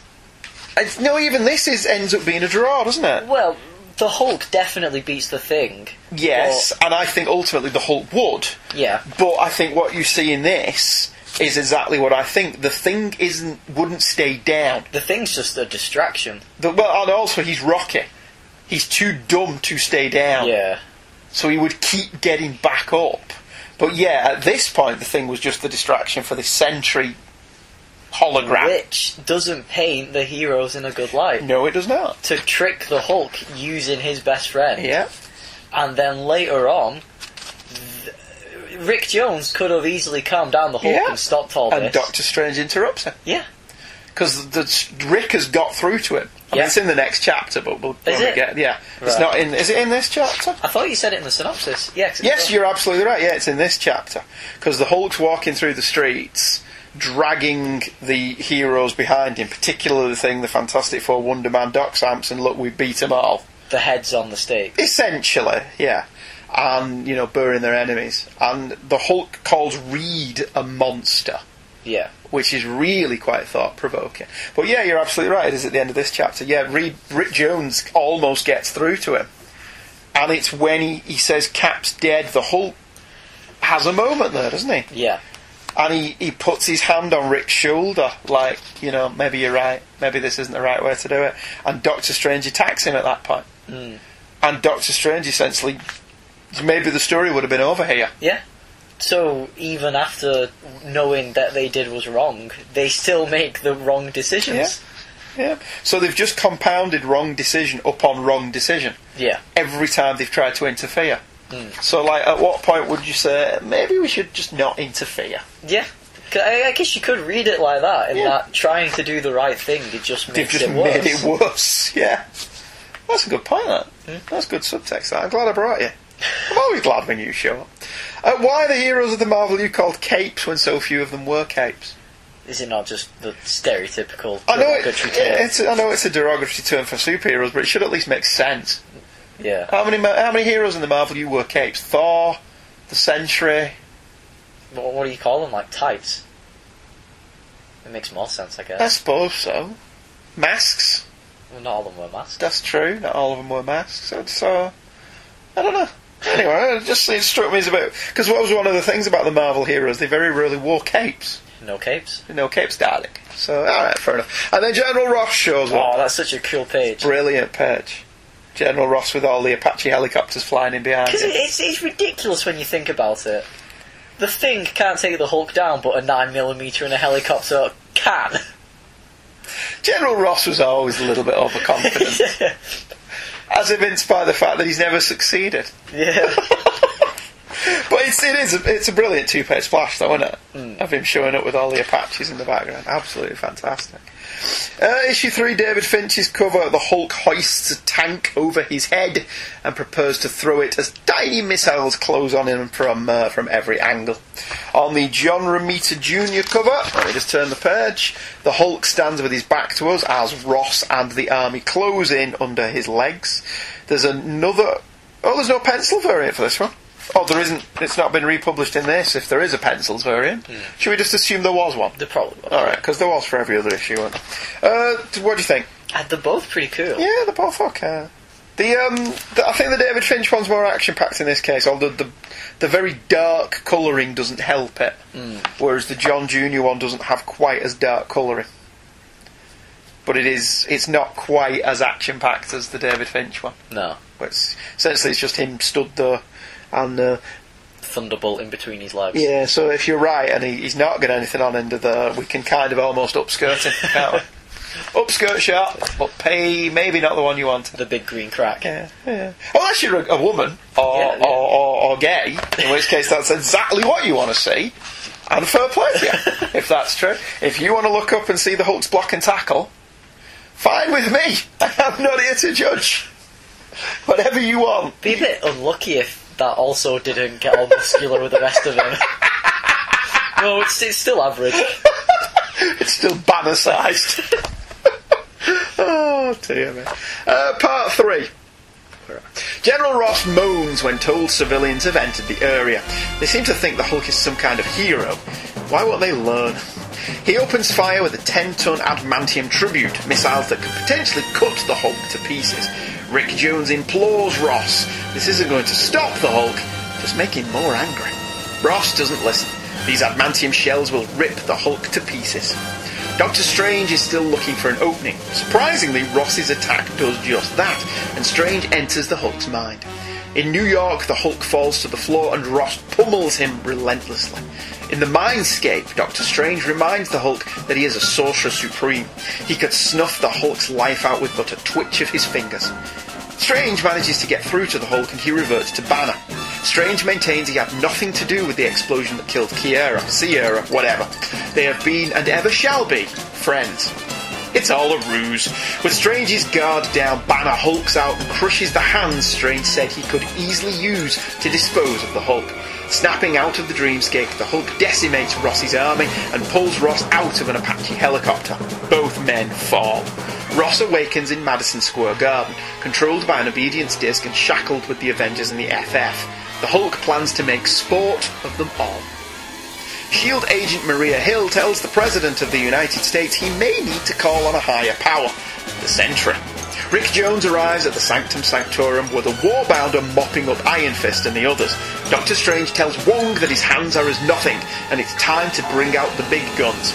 A box containing a mystical being called Zob. He opens it as the Warbound finally crack his spells wide open. Rick has been taken to Madison Square Garden and begs with the Hulk. Gladiator fights are insane. Rick's pleas fall on deaf ears. The matches will begin and let whoever dies, die well. Suddenly Huron the Shamed drops to the floor, attacked by an unseen assailant. Doctor Strange is back with maces for hands. Strange smash. Which is a great final line. I actually love all that. But this is great. This after last week where I thought we're really going to love it. And then this, which is just smash. Yeah. This is brilliant. I really like this. The opening of the story does a really good job of summing up why Ross hates the Hulk. Seen through his eyes, the Hulk is a threat.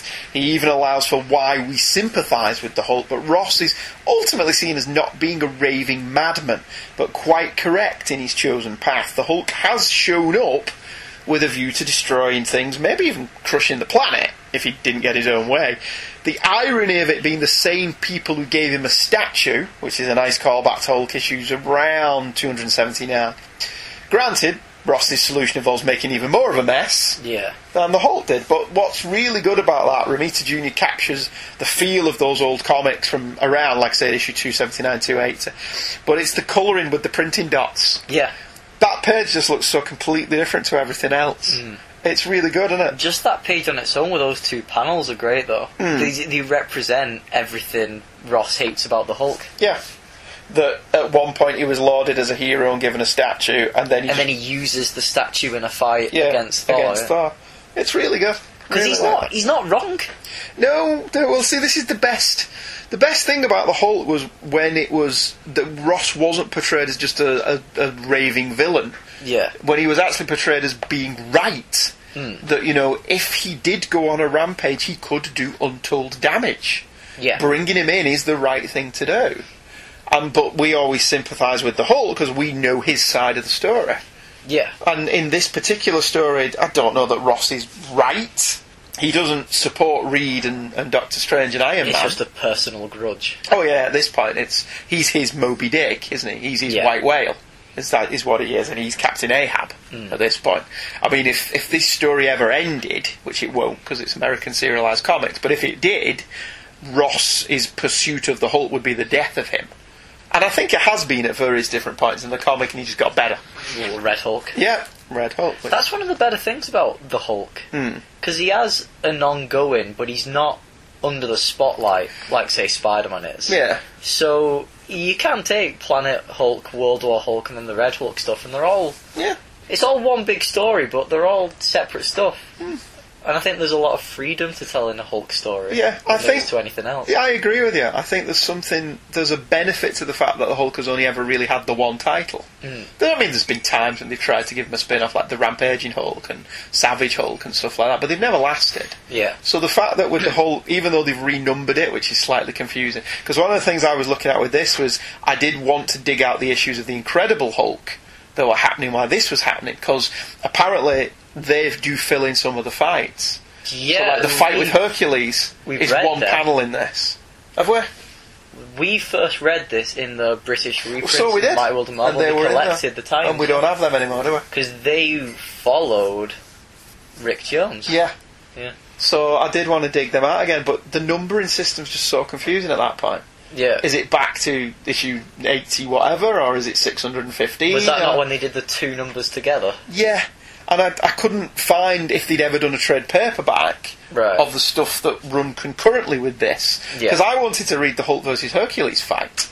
I wanted to see that. I thought that would be really good. And Greg Pak wrote them all. Yeah. So this is another thing where it does benefit, like you say, from being a single title with a single writer.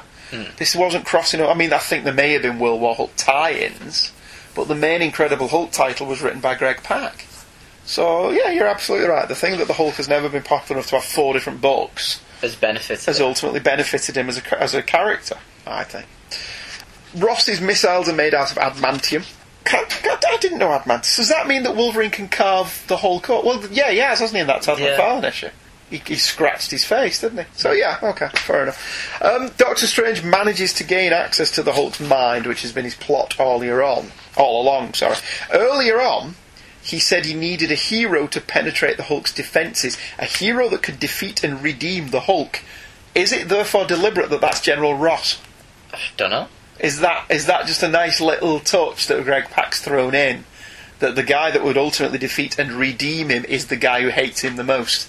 So you were thinking it was going to be Rick or somebody like that, and it ends up being General Ross? Could be. I thought that was a really cool touch. And I can't assume it's not intentional. Yeah. Given the way the rest of it seems to have been thought out. There's a lot of... The battleground between Doctor Strange and the Hulk is the Hulk's mind, which is the first place we see Dr. Banner. Yeah, well, I know what I think's really great about this. What? The way he shrinks and the armour. Yeah. Like, because his big arm is massive in comparison and slunks down. His headband, falls down as a necklace. Yeah. There's really neat touches. Really good subtle things. Yeah, I agree with that. And I like the page where Banner is thinking about Kiera, whatever. Again, he mixes up the art style a bit there, doesn't he? Yeah. Is that the colouring? It could be, yeah. It's just line art with bright colouring. So has Jansen not inked that as heavily? I don't know. It just looks like line art, but with a watercolour-y effect on it. It is. It's really good. I really like what he's done. It's nice that she's not... His wife, dead wife, isn't in this, but she's the driving force behind everything. Which reminds you of the TV pilot. Yeah. In the TV pilot, they rewrote the origins of the driving force for what he did was his wife's death. Right. So I thought that was a nice little nod to the TV show as well. The driving force for this entire story is his wife's death. Right, okay. I thought that was a nice little... I don't know if that was intentional. Yeah. But it could be. It's you know... I think we should get in touch with Greg Pak and ask him. Sure, that'd be nice. It's all a trick. The Hulk let Strange in so that he can actually prevent him from bothering him. The Hulk crushing his hands is brutal. Yes, absolutely. Because in crushing his hands in the dreamscape, has him crush them in reality. And then you've got that really good bit where the form of the Hulk in the spell that Strange is casting actually speaks to him. And when Strange says, "I was trying to help," and he just says, "You helped enough." I didn't necessarily get that it was all a ruse. I did get that it's chipping away at him. Yeah. See, I thought he was playing him. I suppose. But I just read as he's doubting himself, but ultimately he's here with a goal, and he won't stop until he's achieved it. Yeah, alright, okay, it works both ways. Yeah. You can read it as the Hulk's playing him, or whatever. But yeah, it does work, and I have been and always shall be your friend. Yeah. Not the first parallel to Star Trek II, The Wrath of Khan, which we'll talk about... which is Moby Dick. Which is Moby Dick, yeah. So I like that he's played both of them into the same thing, because I really do like that Korg, as we get later on, is basically the one who says we could stop now. Yeah. You know, you've got everything you want, which is Joaquin in Star Trek 2. And I presume there's a parallel character in Moby Dick. And if you basically play the Hulk is Khan, Korg is Joaquin, and General Ross is Captain Kirk. Yeah. And it works, doesn't it? And again, like I said, there's probably a parallel character in Moby Dick as well. So you've got the Moby Dick parallels going on, you've got the Star Trek II, the Wrath of Khan stuff going on. Rick Ishmael Jones. Yeah. So it's really good, isn't it? There's a lot more. That's what I think I liked about it. There's a lot more to it than I thought there was going to be. Even though I've read it before. Yeah. It was quite a while ago. The president scene is really funny. The president comes off as a bit of a... Well, he is supposed to be. The president at this time was George W. Bush. Right, okay. So you can read into that whatever you want to read into that. Yeah. I personally liked that they don't show his face or mention his name. I always like it when they do that in comics. I do, because it means I'm reading this now, however many years after this was first published. What, 9 years if this came out in 2007, 2008? Yeah. And the fact that the president as depicted in the comic is now not the president anymore. Yeah. The fact that you don't see him doesn't date the comic. Like, do you remember when Captain Britain met Prime Minister Gordon Brown? Yes, and do you remember when Gordon Brown was Prime Minister? And it was only for 5 minutes. Or when Ronald Reagan met Superman. Yeah. When we did Legends. And you're like, you read that now and you go, okay. Ronald Reagan was president. Yeah, and it's like, and he's just met Superman, so that clearly dates this story as being 1985. Yeah. So I actually honestly prefer it when they don't see the face. I guess it's neat when it's jokey things. Like, yeah, like with the Nixon thing in Captain America in the 70s, where he was the head of the Serpent Society. Right, okay. So they did all of that, but for the most part, you know what I like? I would like them to have fictional presidents. Yeah, because why would the Marvel Universe have the same president that we have? They just have a shared universe president, yeah. Yeah, because I think you could do more with, like when Lex Luthor became president. Originally I didn't like that idea. But there was a story but the more I thought about it, the more I did like it. Yeah. Because it's like, well, it's a fictional universe. You don't have to have the same president. Wasn't Captain America president? Captain... was that the Ultimate Universe? No, was that an Elseworlds thing? It may have been. In the real one, John Byrne and Roger Stern did that issue where he was trying to be convinced to run for president. But he didn't want to. But ultimately he's like, nah. Yeah. Not for me. I don't know, it may have been the Ultimate Universe where they actually did that. I do love the bit where the Hulk, just after he crushes Doctor Strange, he just goes completely and utterly wild. And completely untethered. It does not take him but 4 pages to subjugate the entire Marvel Universe. Which is perhaps the biggest example of all, that the Hulk was only a threat if we threatened him. Yeah. Left alone, none of this would have happened. Like a shark. Yeah, pretty much. It keeps moving. And again, it goes back to the Extremis thing. You've got, 4 pages here of very little dialogue, just action. Yeah. But in this case, it's good action. And he does that thing I love. The sonic clap. Yeah, the sonic clap. I love that. I've always loved that. It's like the Godzilla lightning beam thing, yeah. Because I think Superman's done that as well, but it's never quite as cool when Superman does it.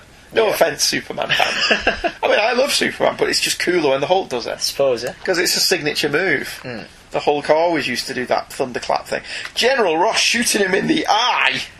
Yeah, even the Hulk being as strong as he is has just lost an eye.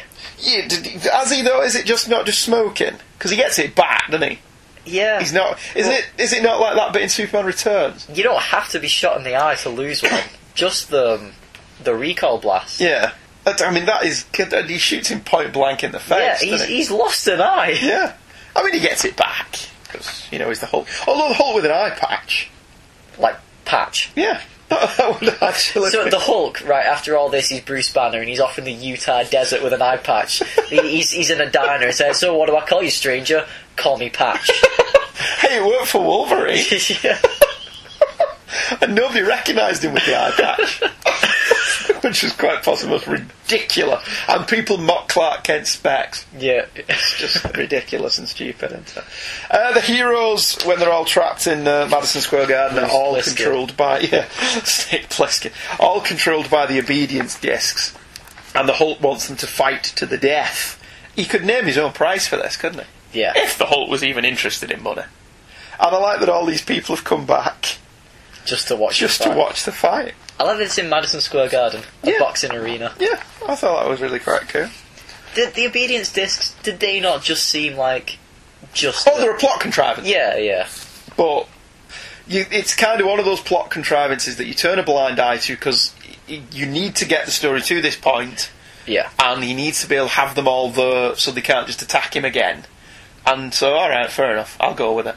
I'll accept it. Because we don't know what technology they've got on Shakaar, do we? I suppose. So, I don't mind that, it didn't bother me. Strange Smash was a great line. I like that a great deal. That Zom thing it seemed a bit silly to me.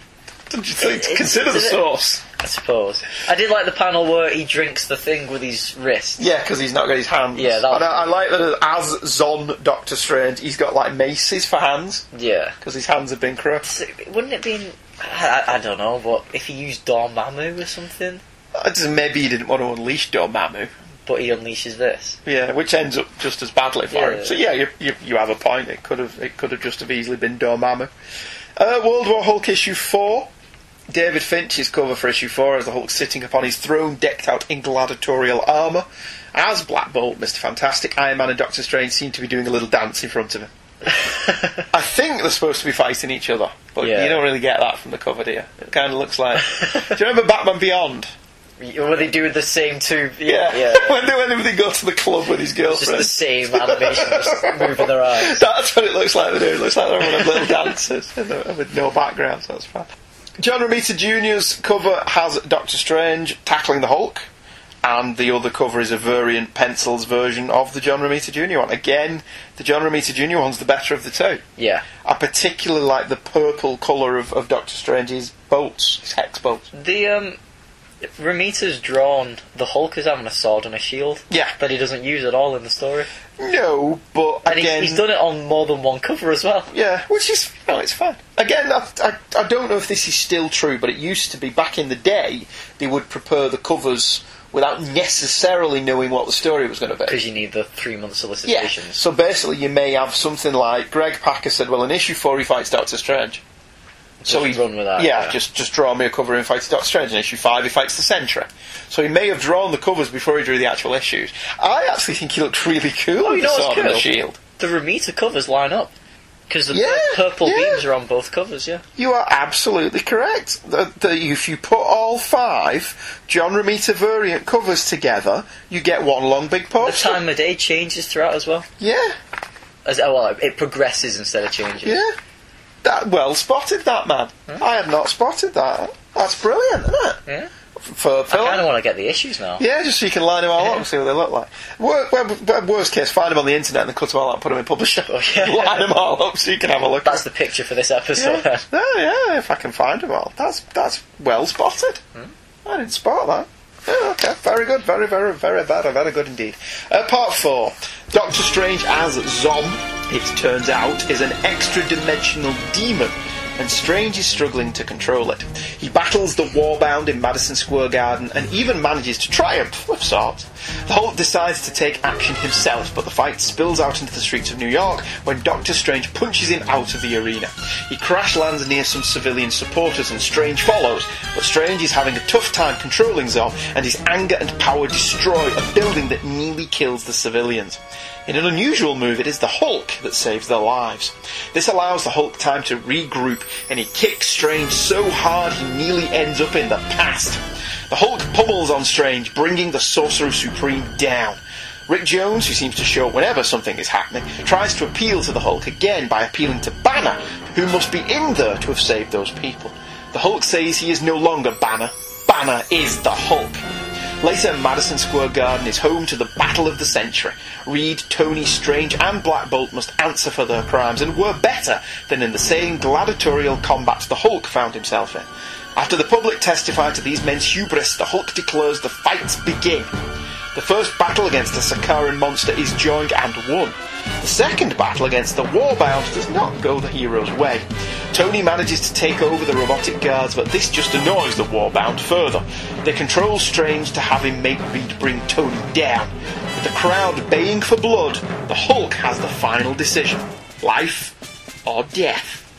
Elsewhere, the President of the United States has made contact with the Sentry, but it's Iron Man's words that resonate with him. It's time to play God. The Sentry takes off to make his presence known. Back in the arena, the Hulk also plays God. His decision is death. It's stretching credibility somewhat, and I know what you're thinking, lovely listener, and you're right, consider the story about which I'm speaking, but go with me on this.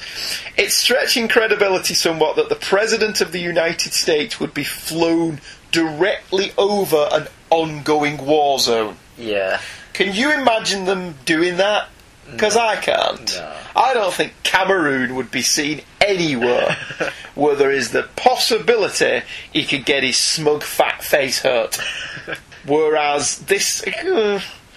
I mean, I get why they did it, because he's actually flying to speak to the Sentry directly, isn't he? Which is what Maria Hill has told him to do. Yeah. But essentially... But I'm sure you can fly around the arena. Instead of over Madison Square. I mean, what if the Hulk had just decided, I'm going to take that helicopter down? Do you think Hulk charges the people who come watching the fights? No, it's just... For the different tiers, it's like, yeah, general admission,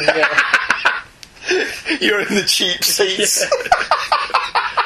Jangle your jewellery. Actually, that's quite good. Given what happens in Madison Square Garden, the Warband get their asses kicked. Strange tosses the Hulk out of Madison Square Garden. It would have been quite funny if the Hulk had hit the helicopters. Yeah.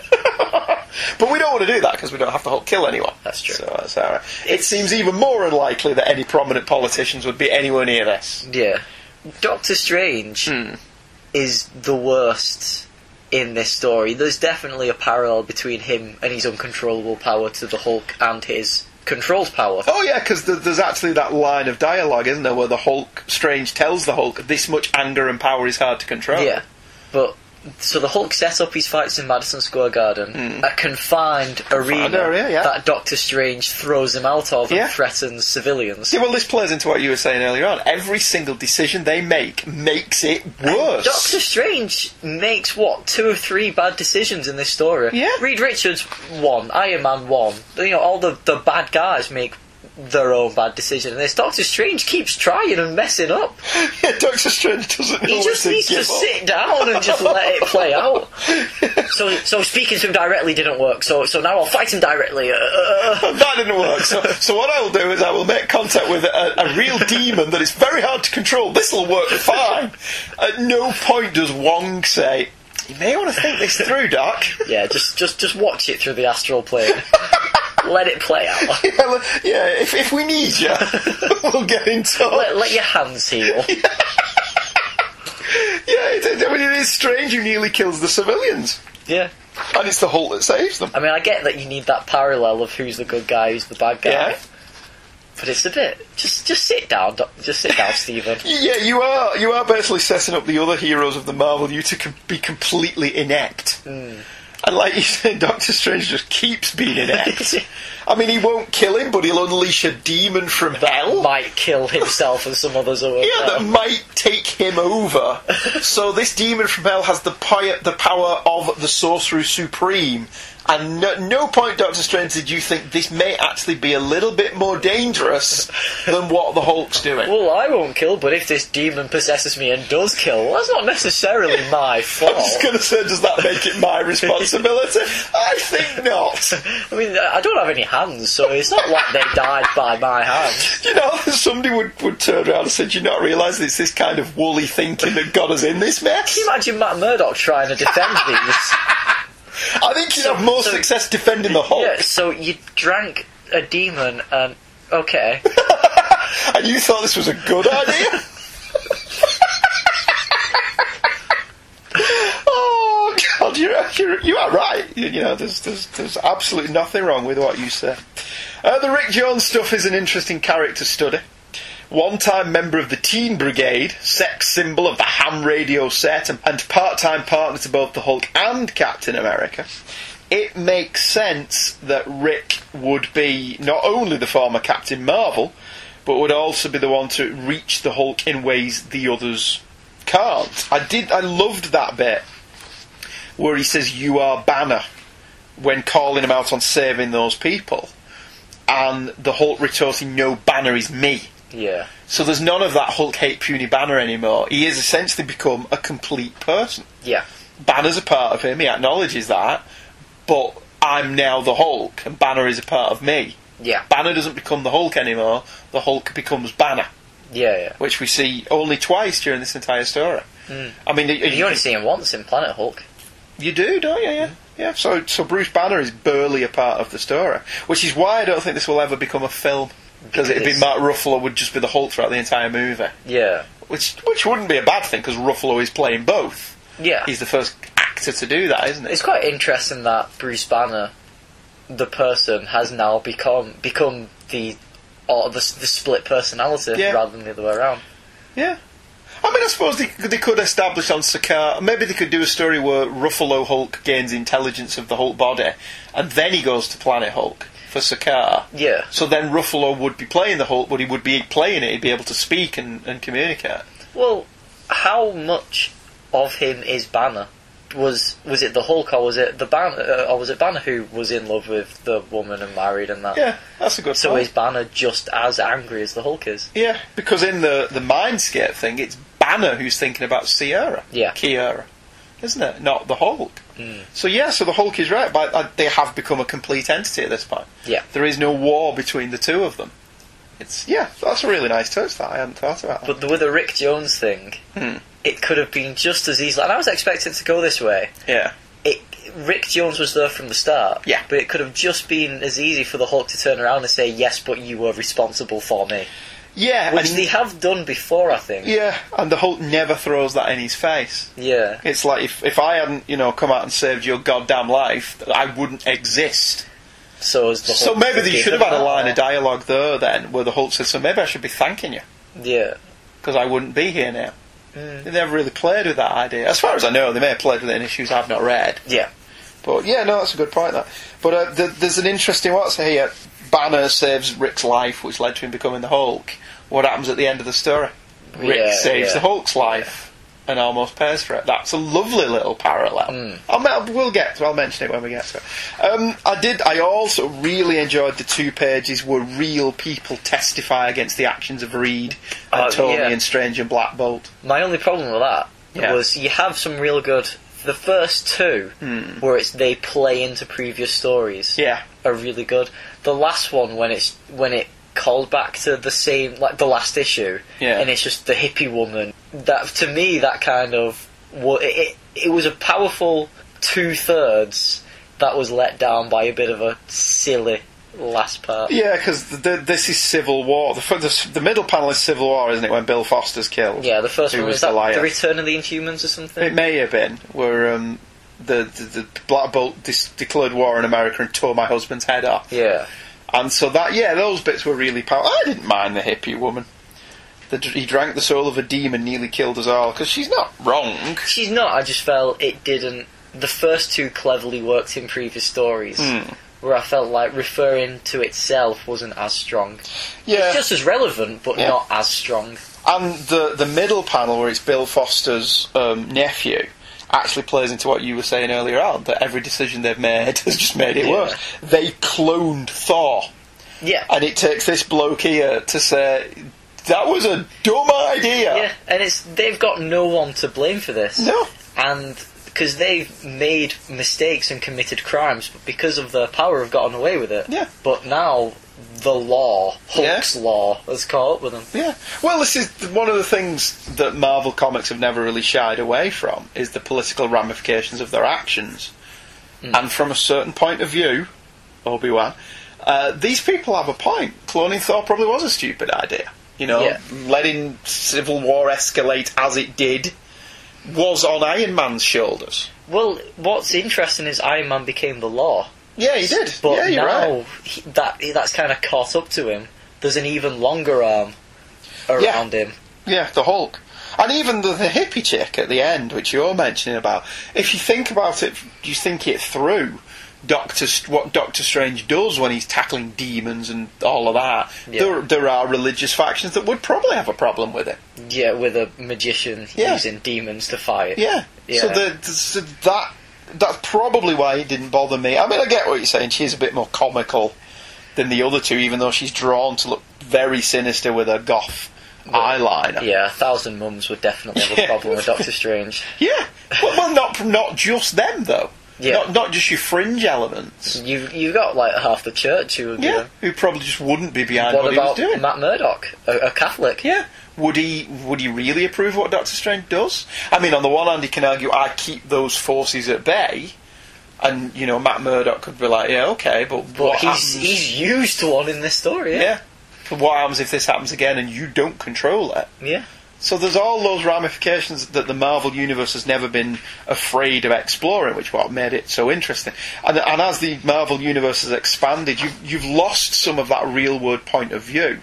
J. Jonah Jameson used to represent that side of it, but now we've got a Spider-Man where Mary Jane is hanging around with Iron Man and she's going to have a suit, and everybody he knows has superpowers. We're the real people. You get to the point like the X-Men, when everyone's a mutant.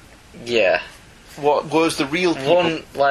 I remember when I did Infinite Crisis for Michael Bailey, and he said in the DC universe you have all of these events.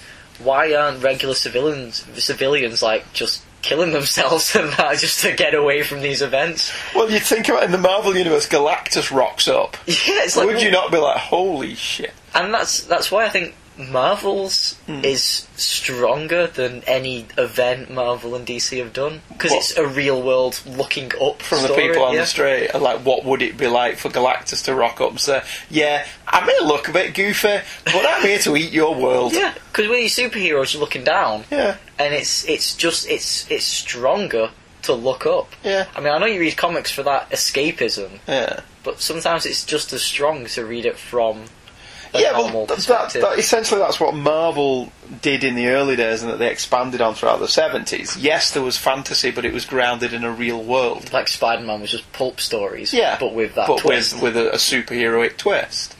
And sometimes the shared universe is interesting and fun, but sometimes it's interesting to explore it from the point of view of like the Hulk TV show, where he's the only fantastical thing in that world. Yeah. Because it gives it a grounding. And that isolation. Yeah. So I think Marvel's got away from that recently. It's like they focus more on the super and not the human. Yeah. And even now that Spider-Man's been Tony Stark, I mean, I presume at some point the storyline will end, even though it feels like it's going on forever. Is Dan Slott still on the book? Yep. But it's now at the point where he's not really relatable anymore. Yeah. Batman's relatable in a wish fulfillment kind of way, if you're one of those people who wish your parents had been shot dead before your eyes in your head. And people romanticize this. And Iron Man's relatable in a similar way, but he's still got that fatal flaw. Yeah. In the early days anyway, that shard of metal was moving towards his heart. Superman's pure wish fulfillment, in the sense that, he's a normal schlub with a job that he hates going to sometimes, and he's got to get up in the morning and go to work. But if only you knew, Lois, when he takes off the glasses and rips open the shirt. And I think they've lost some of that human element. That's certainly the New 52 feels like it's lost that as well. Let's not just pin the blame on Marvel. That's why I really like Animal Man, because he's a family guy. Yeah. And it's why I've always liked Invincible. Buddy is a family guy. Because with Invincible, apart from the superpowers, that's me in like 2-3 years. Yeah. Well, if you go back and read the early issues. Even then, I was in primary school when I read the first Invincible, and now I'm in university and he's... So, well, this is the thing with Invincible, Kirkman is going to age him, isn't he? Yeah, and I've grown up with him, so he's my equivalent of Spider-Man. Yeah, but the thing is, Kirkman's not going to stop. He will hit 30, he will hit 40, I presume. That's with independent stuff, yeah. Because he's not beholden to anybody else. Yeah. Oh, we should do some more Invincible, I think, at some point. This story is also a testament to how quickly a baying crowd can become a bloodthirsty mob. Yeah. Although the gladiatorial fights are exceptionally well realised. The Rattlers, or whatever they call it in Star Wars. Yeah. Which is... I was expecting Kanja Club to show up. How did they get that monster in there? That was a bit... I mean, it's fun to read, but it's a bit silly. I suggest you don't think about it, and I won't either.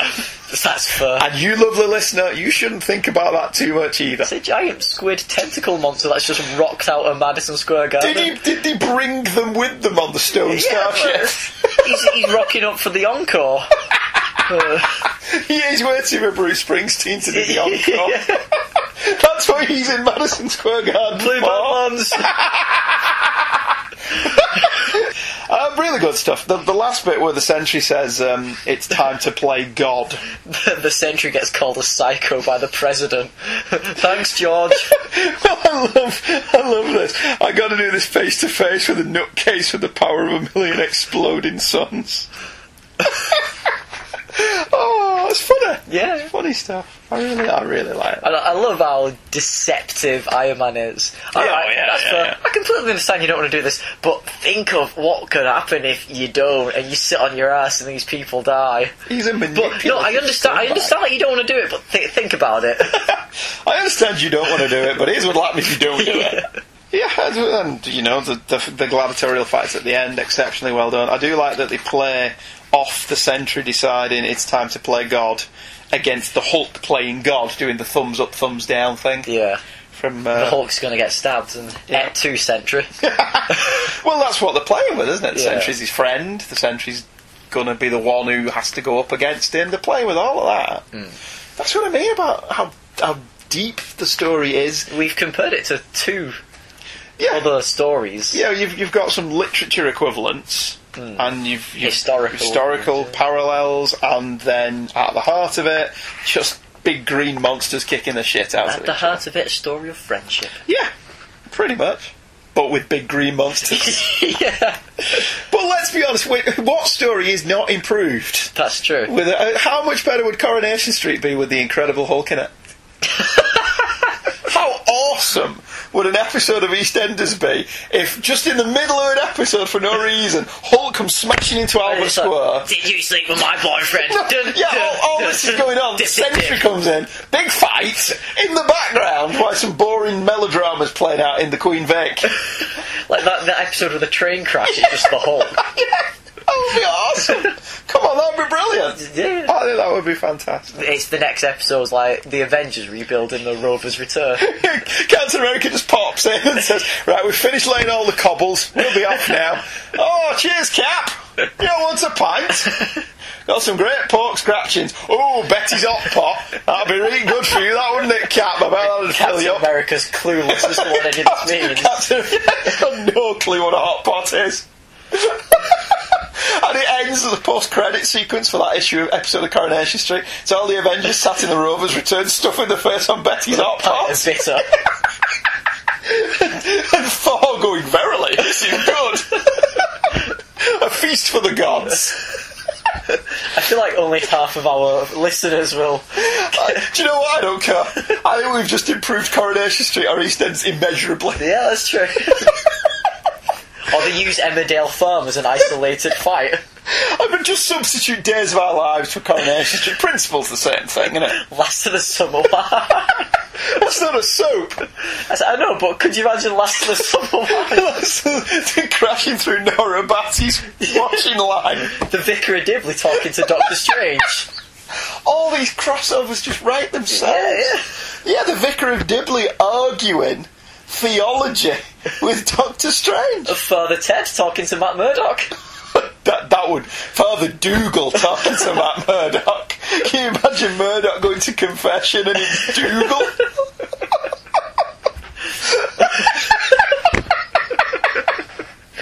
Oh, shall we cover issue 5 before we just go really off the reservation? We need to pitch these ideas. I think we do. Someone out there will want to watch these. These are would the rights issues not be a nightmare? I don't know. Especially now you're dealing with Disney.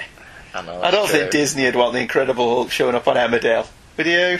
I don't know. I know I'd want to if I was I would definitely want to. If I was Disney, then yeah. If I was Disney, I would not hesitate to throw money at us to develop this as a script. Yeah, true. If you're listening, Disney, we're not giving you these ideas for free. We want paying. If we turn on the TV like next week and they've taken our idea and not paid us, not. We've got recorded evidence that we pitched it first.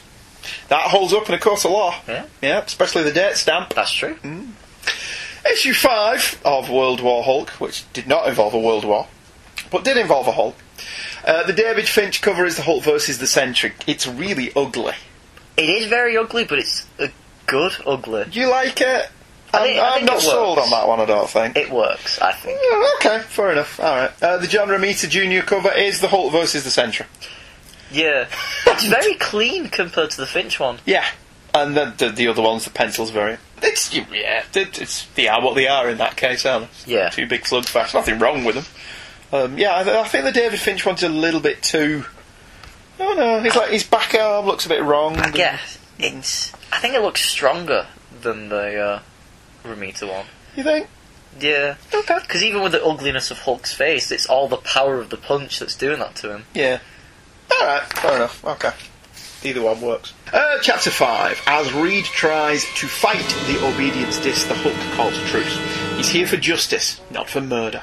The whole world knows what Reed Richards, Black Bolt, Tony Stark and Stephen Strange are. Liars, traitors and killers. Tony tells the Hulk to stop. He's not being rational. They haven't killed anyone either. This is his last chance to surrender.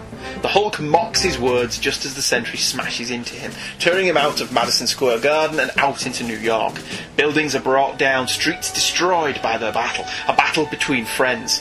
The Hulk tells the Sentry he doesn't want this fight. The Sentry does, however, as the Hulk is the only one he can really hit. As the Hulk and the Sentry pound on each other, the heroes break free of the disobedience discs. The Sentry, an acrophobic schizophrenic, lets loose with unimaginable power, the power of 1,000,000 exploding suns. Tony and Reed try to access the satellites that should now be back online with the Hulk's stone ship down. They need to stop what they have unleashed. The Hulk argues technology can't stop the Sentry, only the Hulk. As the Hulk and the Sentry pound in each other relentlessly, the Hulk points out that we always have a choice. Saviour, destroyer, we decide who we are going to be. The power levels drain from their bodies, leaving only Robert Reynolds and Bruce Banner. Bruce delivers the final blow. Reynolds falls. With this move, the Hulk has consolidated both parts of himself, the World Breaker and the Redeemer, Banner and the Hulk. Miek is not happy about this and rushes into bringing the Hulk back, stabbing Rick Jones through the chest as Rick pushes Banner out of the way. Bruce hulks out, smashing Miek to the floor. Korg tries to stop him as Warbound do not fight themselves, and Miek was his first friend. But Miek says Rick was the Hulk's first friend. As the Hulk pounds on Miek, Miek says that the Hulk always needed reminding of who he is. Miek does it here as he did on Sakaar. Miek saw the people loyal to the Red King plant the bomb on the stone ship, and he let them do it. The Hulk wanted peace, but what use is peace for a Warbound? Miek is prepared to die for the Hulk to be the Hulk.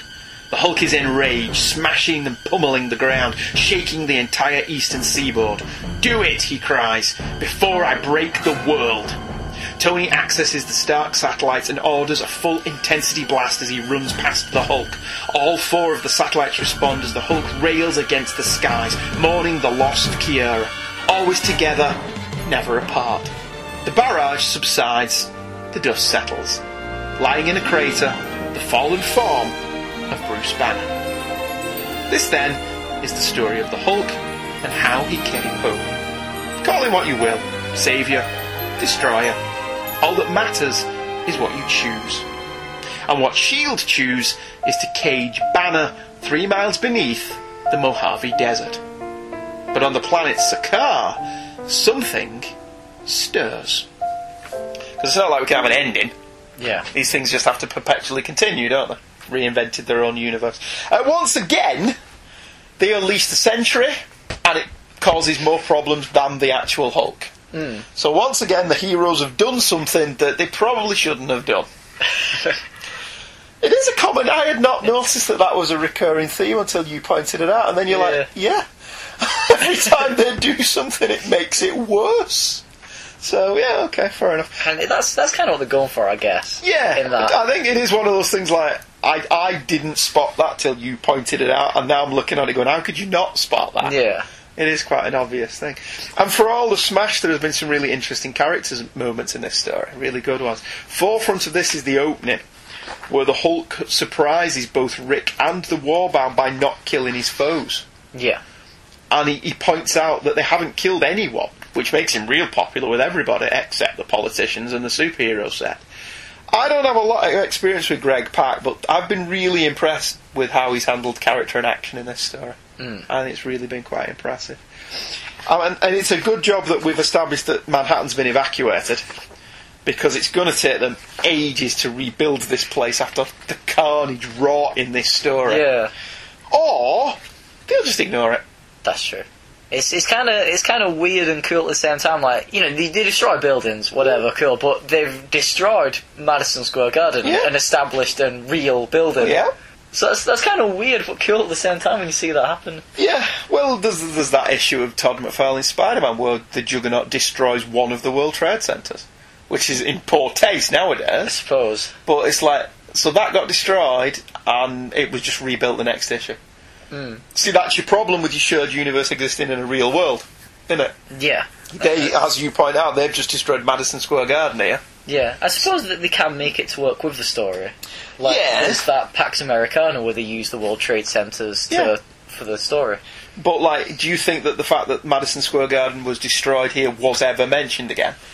No. No. Because it's a story, and you just Yeah. have collateral damage that you Yeah. don't think about. The action sequences are really well done. I think Romita's art gets a little bit looser Yeah. as we get towards the end. You can forgive it with it being just a fight. Yeah, and it does feel like there's he's relying on the colouring a lot here. And let's be honest, the story gets a lot looser these past couple of issues. Yeah, but there's still something there to chew on. Yeah, no, yeah. As you're enjoying the action, there's still little nuggets there for your brain to go, oh, Yeah. that's nice. Isn't it? But it's the ending, so it's getting a bit Yeah, and looser. you know, these things end with a big fight. Yeah. That's one of the limitations and pluses of the superhero genre. Ultimately, the problems are going to be solved by chucking people around and smashing some buildings. Yeah. And, you know, so that's essentially what happens at the end of this story. And the Warbound end up being noble, which I didn't see coming. If it was just the heroes at risk, they would let them die. But the Sentry's putting the entire world at risk, so they rush to save the civilians. Yeah. And I very much like that this shows the Hulk is not a killer. Well, I like the Warbound because they're gladiators and they have that kind of respect and code that they live by. Yeah. I like that as well. I thought they were really cool. Another nice little character beat, Ross accusing the heroes of swapping one monster for another. The Hulk for the Sentry. Again, playing into what you've been saying all the way through. That, you know, everything they do just makes it worse. Yeah. Which is right. And it's fair comment, Reed and Tony do seem stupid here. They've been begging the Sentry to get involved all the way through, and then they're shocked by his power level. Surely they knew what they were getting into. Yes. And this last bit here essentially proves everything the Hulk's been saying. Well, from the start, the whole point about the Sentry was that his power level is unknown. He is a god, and so they're all scared of him. So basically, they've unleashed something of unimaginable power to stop the Hulk without actually ever giving any thought to how they would stop that thing of unimaginable power. Yes. Well done, Tony. You know, really clever. But and again, though, Greg Pak does a really good job of making the Sentry appear like a tragic figure. Yeah, he's that kind of Stan Lee character in that he has this godly power, but he's in a mentally unstable person. Yeah. Yeah, you're absolutely right, and it does play into that. He's reveling in his power of being able to let it loose at this level, because he's never been able to do that before. And he's seduced by the dark side Yeah. as he's doing it. Absolute power. Yeah, but he knows as well that he's doing it, which is what makes him tragic. He's actually wanting the Hulk to stop him because he knows he can't stop now. He's let too much out. Yeah. It's really good. And again, you're right, this is all Reed and Tony's fault.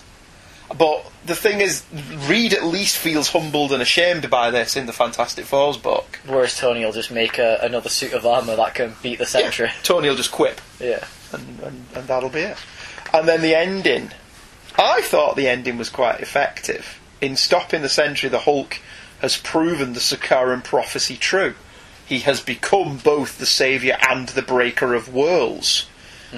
And Banner is the Hulk, and the Hulk is Banner. Yeah. And there's a lovely little... Everything's wrapped up at the end while still not having a proper ending. Yeah. Well, the reveal that it was just a bunch of guys and his mate saw it and let it happen. So the people who are loyal to the Red King... Yeah, it didn't feel... It wasn't a cop-out. No, I liked it. Because essentially what the Hulk's done here, he was wrong. Yeah, because as the reader, you've witnessed what happened, so you're just as headstrong as the Hulk is going into this. But after all this, to realise that he's wrong, He's been duped. there's no redeeming after this. Well, we don't know what happened in the Hulk book after this. It's Red Hulk after this. Is it? Yeah. Are you sure? I thought Red Hulk predated this. No, because he's in prison in the beginning of Red Hulk. Was he that not gets from put- something else? No. Oh, okay. So the prison he gets put into in this, Yeah. he's still in Red Hulk. Alright, okay, so Red Hulk follows. So is Greg Pak, does Greg Pak leave Action, The Incredible Hulk, and then come back? Because he's currently writing Totally Awesome Hulk, which is Amadeus Cho. Yeah, he must have. Alright, okay, that's fair enough. I didn't know that, but okay. Good parallel with Hulk #1, with Rick shoving Bruce out of the way Yeah. to save him, which I thought was quite a nice touch. And that causes Banner to Hulk back out. Yeah, and I quite liked as well that I'm assuming he wanted to stab Bruce. Yes. To make him turn back into the Hulk. Yeah, to make him So from he the Hulk, got yeah. what he wanted, just... It's just not the way that he wanted it. Yeah. And I love that we actually get a proper Hulk out. Eyes go, Yeah. dip, dip, dip, daddy. And I like as well that he sees him as the Hulk. Like, Bruce Banner is the fraud. Yeah. There's just so much to play with in this story. There's just so much meat on the bone. And, you know, a number of Scarson sayings have been repeated throughout the story. Never stop making them pay, and we fight, and like he who dies, die well. Both get paid off at the end. Yeah. Rick dies, kinda, saving the man who saved him and who has paid for it ever since. Oh, that was a lovely touch. Yeah. That he's been setting that up all the way through the story, and then got to the end and paid off both those sayings in the two main characters, Rick Jones and Bruce Banner. This is really good. I love it. Miek is one of those people, and we all know him, sees no profit in peace. Yeah. So he basically just wants to keep him being the Hulk He's and a living gladiator. to fight. Yeah, He can't live in peace. He's got nothing else to do. And when you look at the advancements man's made, it's hard to argue many of them haven't come in a time of war. Yeah. So, you know, maybe he's got a point. It's the Hulk as well. Yeah. The Hulk can't know peace, No, whether it's through choice or not. because that's who he is. And those around him. Yeah. All Hulk wanted was to be left alone, but would Ross leave him alone? No, did Reed leave him alone? Yeah. Did Tony leave him alone? No, they fired him off to another planet. To So- be alone, ostensibly. Is the Hulk a truly peaceful character, but those around him won't let him? Very good. Yeah. Yeah, that's the heart of the character right there. Yeah, very good. I like that. The ending to this chapter, and that's what it is, it's another chapter in the life of the Hulk's ongoing storyline, is satisfying. I have seen some people say they didn't like this ending, but I think it worked. Yeah. It's like, how else would you end it? The Sentry and the Hulk were each other out. Tony Stark's manipulating everything to his advantage, and it works for this story. Rick's stabbing is a shock. I honestly didn't see that coming, but we don't see him die, No. which again works. Because he turns into He A-bomb. he's A-bomb in the Red Hulk stuff, isn't Yeah. he? Right, yeah, so Red Hulk must be after this. Because that's, yeah. See, that's another thing that's beyond this. Everyone's now a Hulk. Yeah. Which goes into what we were talking about earlier on. There's a lot of call and response in this episode. People are going to think we planned this. Which we didn't, because it just kind of happens, which is okay. The ending's quite beautiful.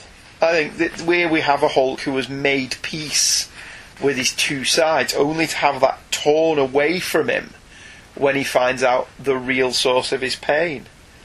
And I actually think he wanted to die here. None of this would have happened without you. I'll hate you forever, almost as much as I hate myself. Yeah. Well, what I like most about this is the Hulk. He can't redeem himself, Yeah. and he knows that. Yeah. So there's only one way out of it. To die. Yeah. And he's in the radiation chamber like the end of Star Trek 2. So there you go, there's another Yeah. Star Trek 2 parallel. And then ultimately he gets so worn out he's just Bruce Banner.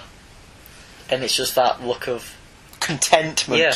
on his face as he gets carted away by S.H.I.E.L.D. and locked up 3 miles below the Mojave Desert, where he's put to sleep in a Bacta tank. I'd have ended it though. Yeah, I'd have ended it though. I think you could lose that last page and that it is a much more satisfying ending. But then you're setting up Scar, Son of Hulk though. Is that what's next? Yeah. So that must have been That was happening Greg Pak's during thing. Red Hulk. Yeah, so Greg Pak carried on writing Scar, Son of Hulk, didn't they? And this makes me want to carry on and read it. I've never read. Because who's in the background there? Is it? Is that Banner? No, it's what's her face. Is that Kiera? She's got the squiggly lines on her head. Alright. So that's really good, isn't it? So it just sets up what's going to happen next. But this is comics, isn't it? My buddy Matt Evans on Facebook, hi Matt, called this low on plot, high on smash. And he's right. Yeah. And he's also said there is nothing wrong with that. And he's right about that as well. But there's actually a bit more to the story than that. Yes, there's a lot of smash. But there's so many great character moments. The Hulk is both the hero and the villain of his own story. Here, pitted against people he considers bigger villains. And the Warbound are characterised really well. Not bloodthirsty warriors, but beings of honour. And, the sheer scope of this story lends itself to just page after page of really cool combat. Yes. Which is much more impressive than Extremis last time. Some people are just good at writing action and others aren't. And what it lacks in plot, it makes up in depth. Yeah, and just action. Sometimes there's nothing wrong with a big fight. That's true. It's a superhero comic. And it works because you get the fight, but then you get that... These little nuggets. It's how do you then live with that fight? Yeah. Which is how it ends. I think that's one of the DC comics, and to another extent Marvel as well at the moment. They've become so obsessed with being seen as being more mature and for older readers that they've forgotten that sometimes... What mature means. Yeah. Well, that as well, but they've forgotten sometimes that there is absolutely nothing wrong with 5 issues of the Hulk smashing stuff. Yeah. As long as it's written with heart and soul and a little bit there for you to chew on. Not just mindless action. And we do need to address the ending, because if we complain that Infinite Crisis hasn't got a proper ending, then we have to acknowledge that this doesn't either. Yeah. Or like you say, no, it does if you'd have ended it a page earlier. But then it's just setting up the next page. But there's still loose ends. It's like, is Rick dead? Is the threat of the Hulk over forever? What of the Warbound? They're still here. Yeah. They've not gone back to Sakaar. With Infinite Crisis, it doesn't focus on one specific person. Yeah. So with World War Hulk, it's just part of Hulk's ongoing narrative. Well done. Yeah. I thought we were going to say the same thing then. Whereas with Infinite Crisis, the problems with that not having an ending is that it's not about any one person. It is a story that about the end. DC universe. Yeah. It's perpetuating the DC universe. Whereas this is, like you say, it's another chapter in the life of the Hulk. I want to carry on reading after this. Yeah. Because this was really, really I was really going to good. carry on reading Red Hulk when I finished that. I think I may. Because it is good. Isn't it? Anyway. Alright, yeah, it's still good fun. Full-on Hulk action story, tons of heart, dollops of character. Alongside Planet Hulk, it's a story of epic proportions. And I think one of Marvel's best ever events. Yeah. Planet Hulk and this. By not being an event. Yeah. It's basically came out of, well, we don't want the Hulk in Civil War, what can we do with it? And out of that, Greg Pak span something much better than Civil War. Yes. Because it doesn't piss all over the Hulk's previous characterisation to make its story work. I mean, it's working within the framework of Civil War, so you've got Tony Stark and Reed Richards asking like idiots. You're allowing those pissed on established characters to fuel this. Yeah, but ultimately this is the Hulk reacting to them doing what they did as a result of Civil War. If you've not read it, go and track it down because it's really good. Like Michael says, you don't have to read Planet Hulk to read World War Hulk, but it does help. Yes. But we've never read Son of Hulk, which follows this. Is that the third part of the trilogy? I'm assuming. So I may have to look into picking that up.